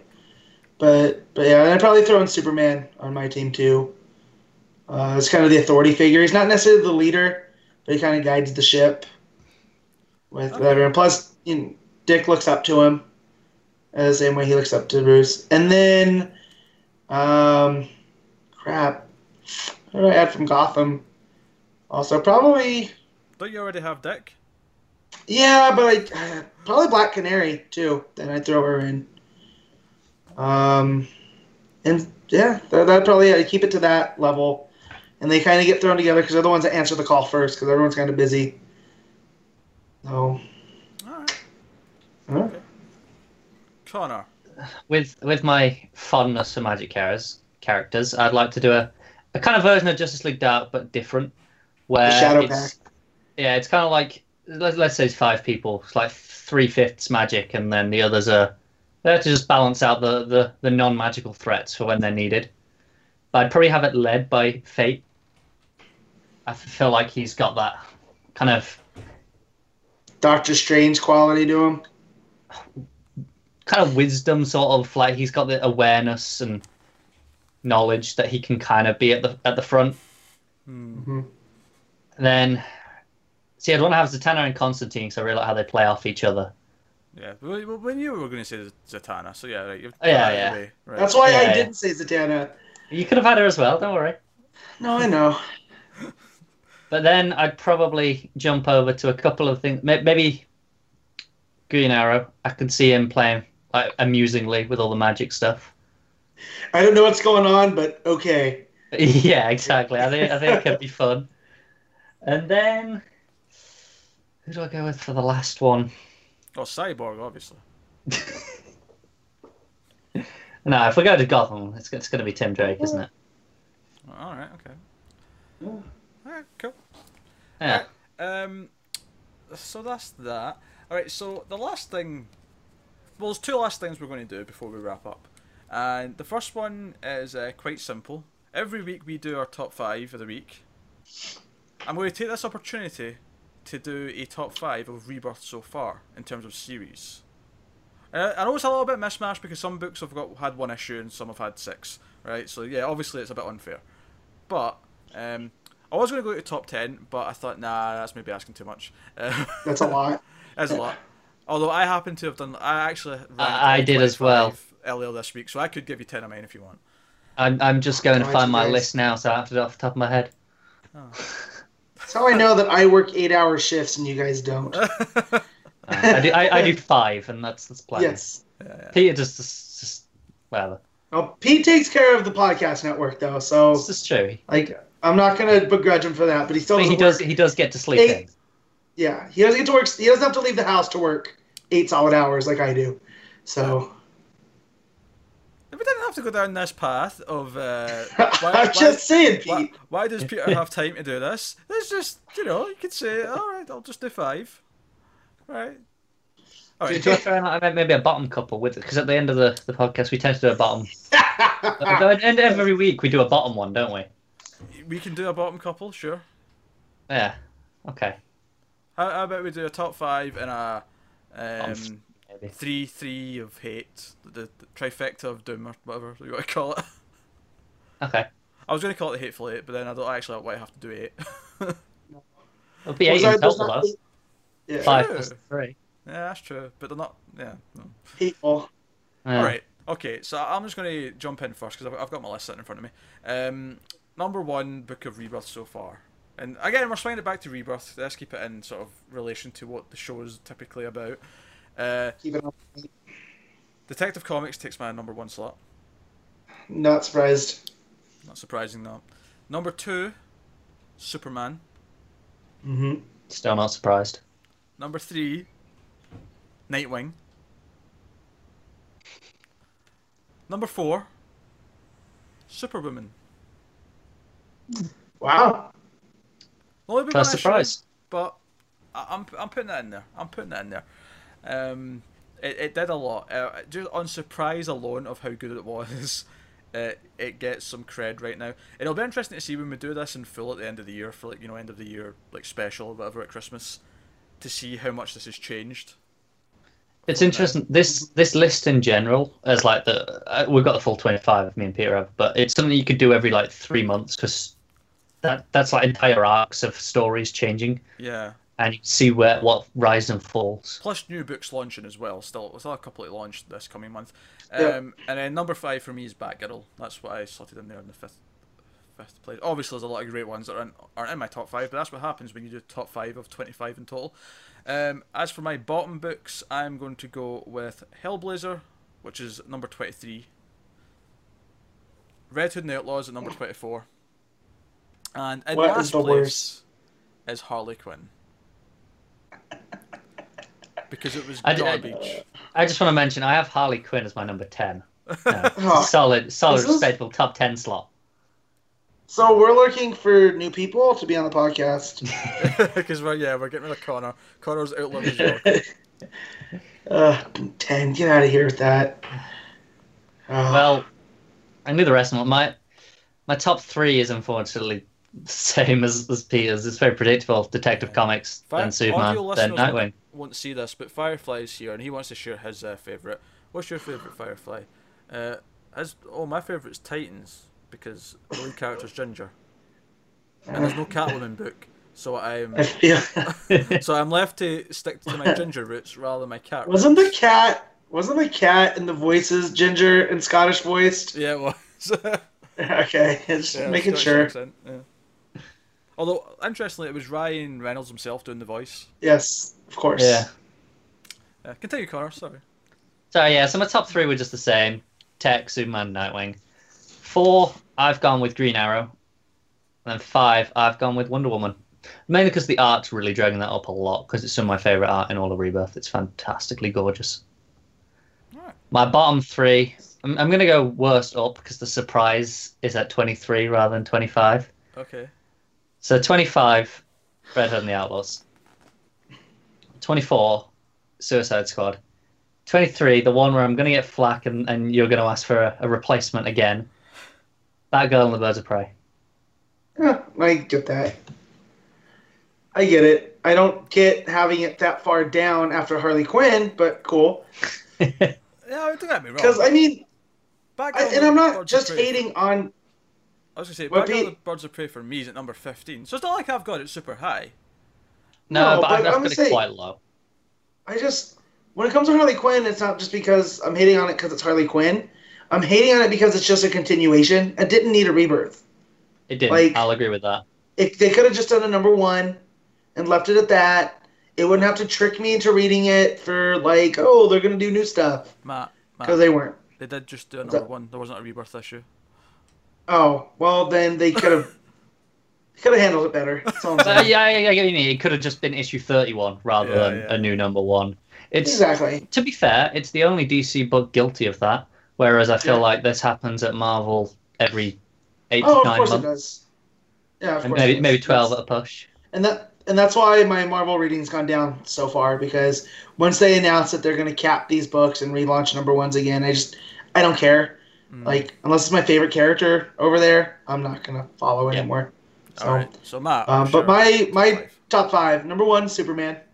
Sure. Number 2 is Detective. Superman. I need to sit down. I need to sit down here. I'm Sit already down, sitting man. down, but I still feel like I need to sit down. Yeah. and then Tech, because those two are both the greatest. I think they're unanimously the standouts, right? Yeah. They're the two flagship for those two characters, for the Bat Family and for Superman. Easy. And then Nightwing, so we're going to have the similar top threes. And then I'm going to go Flash. I just love what Williamson's been doing there.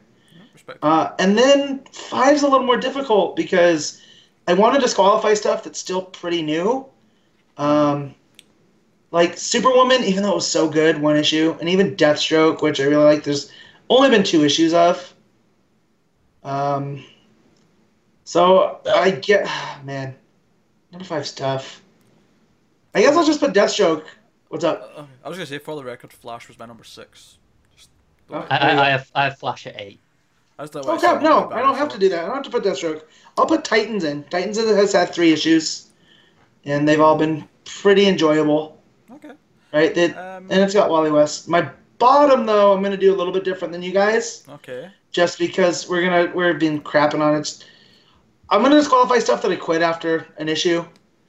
So for my bottom of stuff that I'm still reading, would have to be, as of right now, Green Lanterns, because I do enjoy it, but it's not the greatest.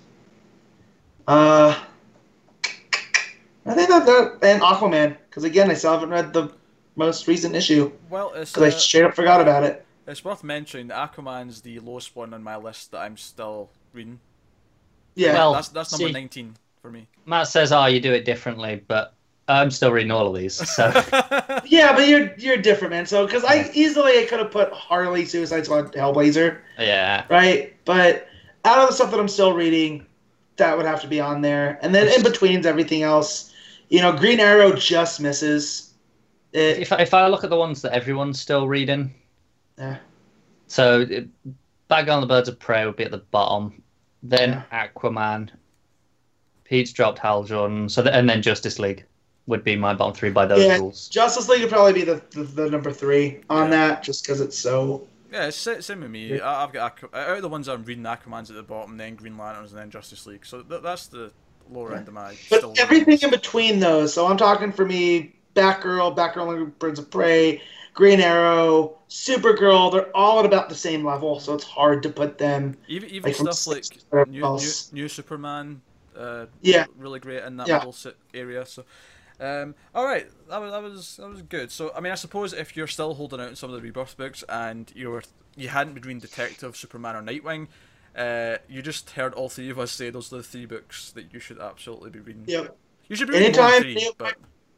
Yeah, anytime my friends ask me what DC book they should check out, if they haven't checked out those 3, those are the ones I go to.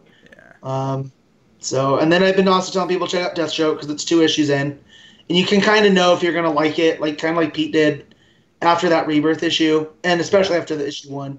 So, but yeah, those are my go-tos. I jumped ship. Thank you very much on that. But you 2 can keep reading it and keep talking about it. And that way we're still covering everything between that and Connor's Corner at the end, where he still reads everything. I'm not committing to that forever. Just going to put that out there. I'm not sure how long Connor's Corner will last with everything. Connor, it is the only reason you're still on this show.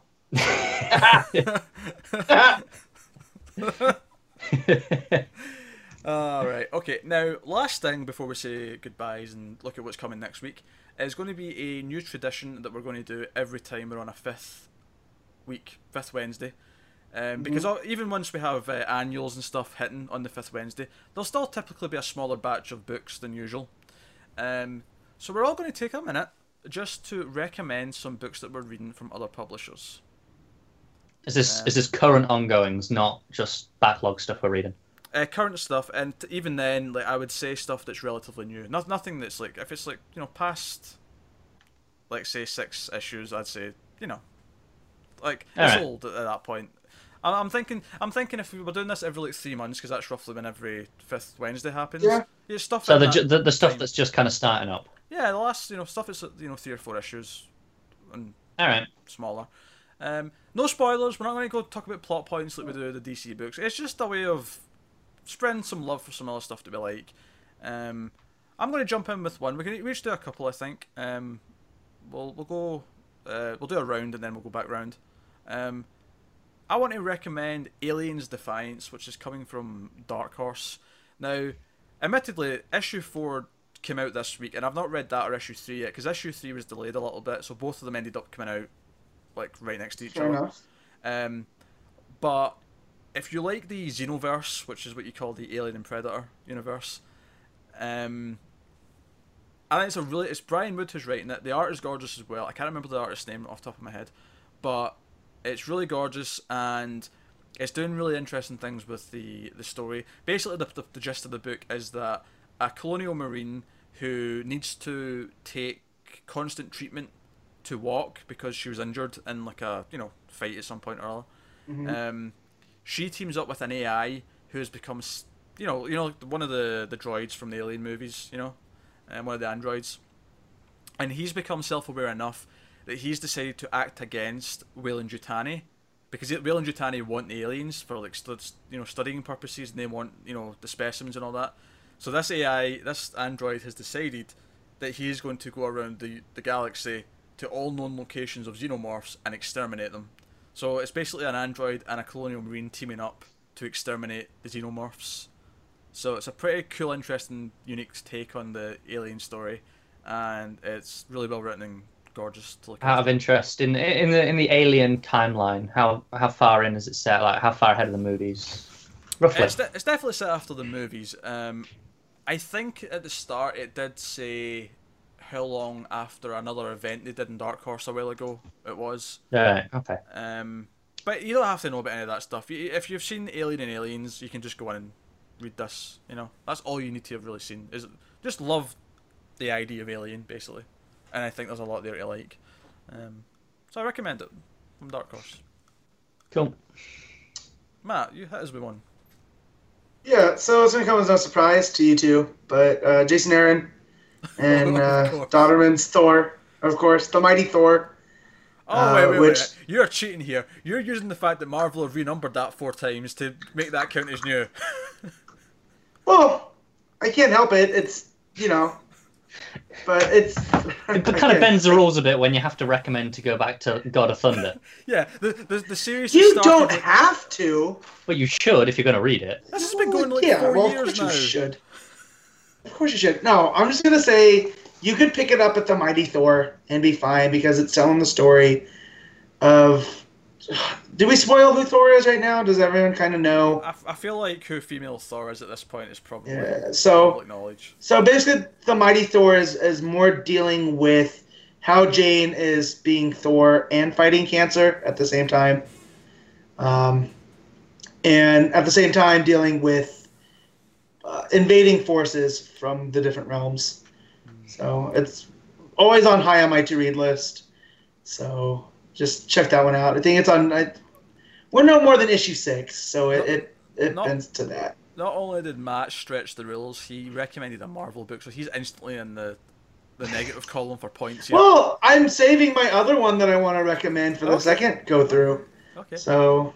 Connor, on you go. Alright, I've got 3, but I'm going to do one first that I'm pretty sure neither of you are reading, because the other one that Matt's got I feel like might be one of mine. Right, okay. Mm-hmm. So I'm going to go with Snot Girl. It's 2 issues in. It's from Brian Lee O'Malley. Did Scott Pilgrim. Right. And it's a lot of fun. It's kind of about she's like a fashion blogger thing. And it's all in that clique. But then it turns into like a murder mystery. But then it plays a lot with online technology and like how we perceive the world, like Twitter and all that sort of stuff, and playing that into a murder mystery. It's a lot of fun. I really hope when she puts down her profession, she puts down fashion blogger thing in the... I think it might. It definitely says something similar. Right, okay. I just... The cover just grossed me out completely. Yeah. In terms of, the Scott Pilgrim, the pop-up boxes of like their professions and so, how he does that? That's kind of in Snot Girl, and it is kind of like fashion blogger thing, pretty much. Yeah, that doesn't appeal to me because I like the movie, but Scott Pilgrim the comic has never really appealed to me. Like I've never read it, but it just looks like something that's not my. I really like it. It's very good. Taste, but that's just a purely taste thing. So, fair enough. What else shall I recommend? I'm tempted to do a couple of weirder things. But I'm going to go with Black Hammer, which is actually also from Nice. Dark Horse. I didn't realize I was picking two Dark Horse books, but it's just turned out that way. Jeff Lemire's new story about a team of retired superheroes who are hiding out on a farm, and they've been retired for like 10 years, ever since this incident where another superhero on their team called Black Hammer died. And it's got that like sadness that Jeff Lemire's books often have, that's kind of there in this weird sort of... it's kind of like if you took The Watchmen, but just Jeff Lemire'd it, like, to like, you know... Well, I'd say it's more Kingdom Come by Jeff Lemire. Yeah, Yes. okay, Kingdom Come. That's a I was gonna say, because there's stuff going on there that's not quite above the board that we don't know yet. And granted, I haven't read the second issue yet. I still have it. All the DCs bogged me down. But from that first issue that I read, there's so much more going on in between the panels than what we're seeing. It makes it so readable. There's a lot of, obviously, history and mythology that's built into the backstory, which he's not revealed yet. But like I've said in the past with Jeff Lemire's, like, his stuff that's not... And I say not superhero, but this is technically superheroes. But what I mean is not, like, the big two, you know... Not capes. Yeah. Whereas this feels like much more something that Jeff Lemire really hits out of the park, where... It has that feeling, and it's got this tone of sadness to it that just really brings it home. And all the characters are so different. Yep. There's an old character who's trapped in a young girl's body. That's great. That makes for some great laughs, because, you know, she'll say things that a kid would never say and things like that. And it's got that small town thing where they go into the small town for supplies, and it's just a small town and their farms like just off the... It's just a really good set and a really good start of the book. And it also teases that there's a reporter who's trying to like look into things, and that sets up sort of like the ongoing mystery or sort of things like that. So I recommend that if you want like just a standalone book that's still kind of superhero-y but isn't a typical superhero story. That'd be something worth checking out. Matt. So my second and last one I'm going to recommend is also by Brian Wood, but it's from Image, and it's called Black Road. And it's Brian Wood does Vikings in the tradition of Northlanders. Do you know what, Matt? Sometimes you are such a... He's almost a stereotype himself at times, isn't he? He's a stereotype of himself, where he picks Superman, Vikings, and Thor. Like, seriously. And Thor is basically Viking Superman, so I don't know what else you want from me. Like, that's it. Throw a football under his arm, and you have me in one image. But anyways, this is a little bit different. It's paced out, almost Grindhouse style, to where it's said that it's a Magnus the Black mystery. So it kind of plays in there like it's part of this bigger continuity. And it's about this former Viking warrior who's living off by himself, gets chosen by a priest to escort him along the Black Road, which is filled with, treachery, robbers, terrible weather, and of course, bad things happen on the first go-round, and not all is what it seems. It's 5 issues in right now, and it's just the art. It's very basic. Sometimes there's no dialogue whatsoever, and the art just tells the story, and it's basic storytelling 101, and I love it. So. All right, Connor. Because Matt didn't suggest the one I thought he might have done, I've got two. Just quick. One of them will be very quick. Okay. The main one, I'll go with Kill or Be Killed. Yeah. So just misses my second that's spot. Funny, because that's the one Firefly was going to say if no one else said it. Oh. Well, Firefly how much praise can we give? Yeah. How much praise can we give Brubaker and Sean Phillips? I almost said Lark, but that's not him. That's Lazarus. Yeah. But I will say, as someone who's not read a ton of Brubaker, like I've read some of his Gotham Central stuff, and I started his Captain America, but being Marvel, I lost interest about 10 issues in.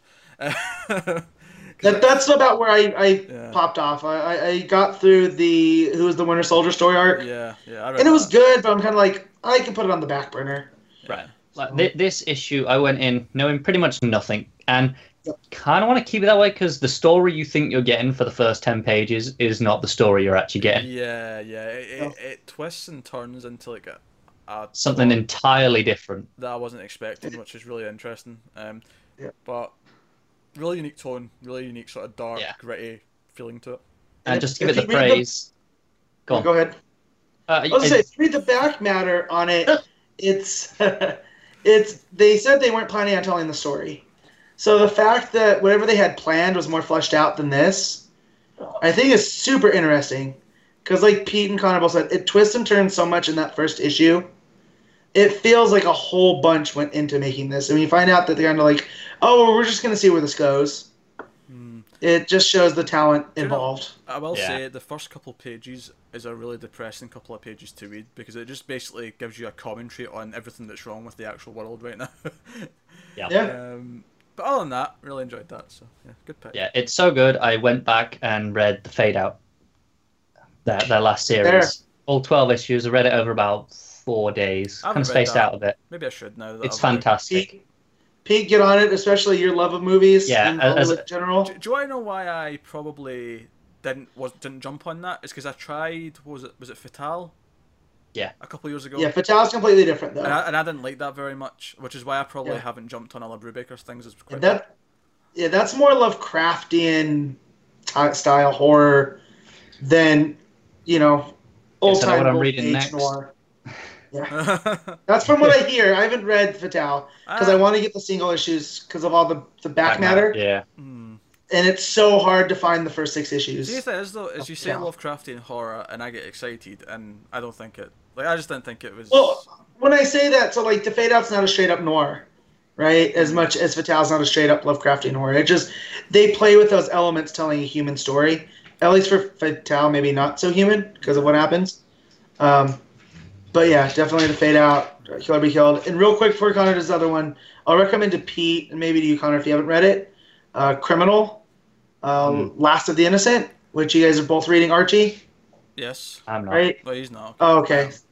So it's basically Brubaker's take on Archie, who he grew up reading, and he brings this darkness to the. I was going to say, I bet there's a dark twist to it. There's a very dark twist to it, but it's basically an Archie book, like the later years, just with the names changed. All right, cool. So I definitely recommend that. Last of the Criminal's one that's been on my read someday list forever. Yeah. What helps with those is that they're basically an anthology, so you can read them out of order whenever. So. All right, Connor, quickly give you a last little extra one. Real quick. Just so that people who are like panicking as they're watching or listening to us go, this is not DC. What's going on? What they doing? They're jumping the shark. No. Real quick, this is Action Man. Action Man is a British toy. It is essentially our equivalent of G.I. Joe. Which I had never heard of, despite the fact that it's British. I don't understand how it was. It's massive. It was. Not so much anymore. It's generic. It's so generic looking. Yeah, but okay. It's one of those where it comes in all the different outfits, costume. Like there's a submarine one. There's a typical soldier one. This plays it as a spy story. Action Man dies in the first issue because that's like the entire spoiler. thing. No, it's not a spoiler because the whole series is then about this new kid who is training to be the new Action Man and replace him and trying to live up to that mantle. Even the name annoys me. It's just such a generic name, I want Stretch Armstrong meets Action Man. Yes, I'll read that. But seriously, this is a lot of fun. You should check it out. Okay, right, so there you go, right, that's all the non-DC talk till the next 5th Wednesday, which I thought would just be a fun thing to give us a chance to do every few months. Alright, so, with that said, I get to tell you what's coming next week, because next week actually has books. So next week we have one new series starting, and that is Cyborg, so we're getting Cyborg Rebirth issue 1.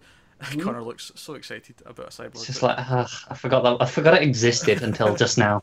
Yeah, but I remember the writer giving a really good pitch. It could be good. I wasn't really that interested in Superwoman, so who knows? Yeah, I like the writer's pitch as well. So hopefully this works out. So Cyborg, I'm not going to call it Rebirth. I'm going to call it Cyborg RoboCop issue 1 because the pitch was very RoboCop, and not just because it's set in Detroit, although that certainly is a factor. Also coming next week is Aquaman issue 6, Batman issue 6, Green Arrow issue 6, Green Lanterns issue 6, Justice League issue 4, Nightwing issue 4, Supergirl issue 1. That wasn't a whole month. That was like a 2-week break, 3-week break maybe. Yeah. 3. Cool. 3 if you include because of this 5th week. Yeah, because of this 5th week. Yeah. Superman issue 6, which should be the last issue in this first arc, so that should be exciting. Of the Eradicator. And then last and certainly least in Connor's Corner is Harley Quinn issue 3. Ooh. It's exciting. Matt, how's it feel knowing you've actually got to remember to read Aquaman for next week to catch up? That's good. That's good. I'll find it somehow, maybe for my shop. I don't know. Oh, okay. But I've used that opportunity to drop Aquaman from my regular read from buying at the shop. So digital. Yeah. We'll see if I can just get it digitally from a friend who's generous. See next week, Matt, when we start reviewing Aquaman, I'm actually going to start with, okay, Matt, I want a beat-by-beat description of this issue. Damn it. He's going to have Wikipedia up just so that... No, because Wiki doesn't help because I tried that last time. They're not quick enough. It's been found out. Nope. Alright. That's actually ended up in the longest episode we've done of this entire show. And a sweet, sweet irony. And I cut out a couple of the things that we're going to talk about because we ended up talking way longer in the first couple of things than I thought we would. I was worried we wouldn't have enough, but here we are. Get us talking about DC and we'll talk forever.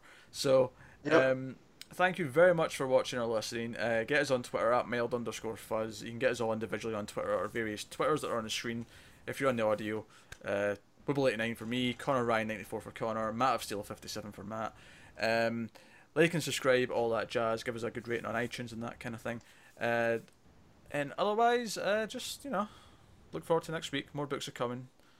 And there's other stuff to plug coming from the network, which I'll forgo this week because we're running long. But look forward to other things happening. But yeah, so keep reading comics, guys. We'll see you next week. Thanks very much. And always remember, never get lost in the Speed Force. And long live the Legion.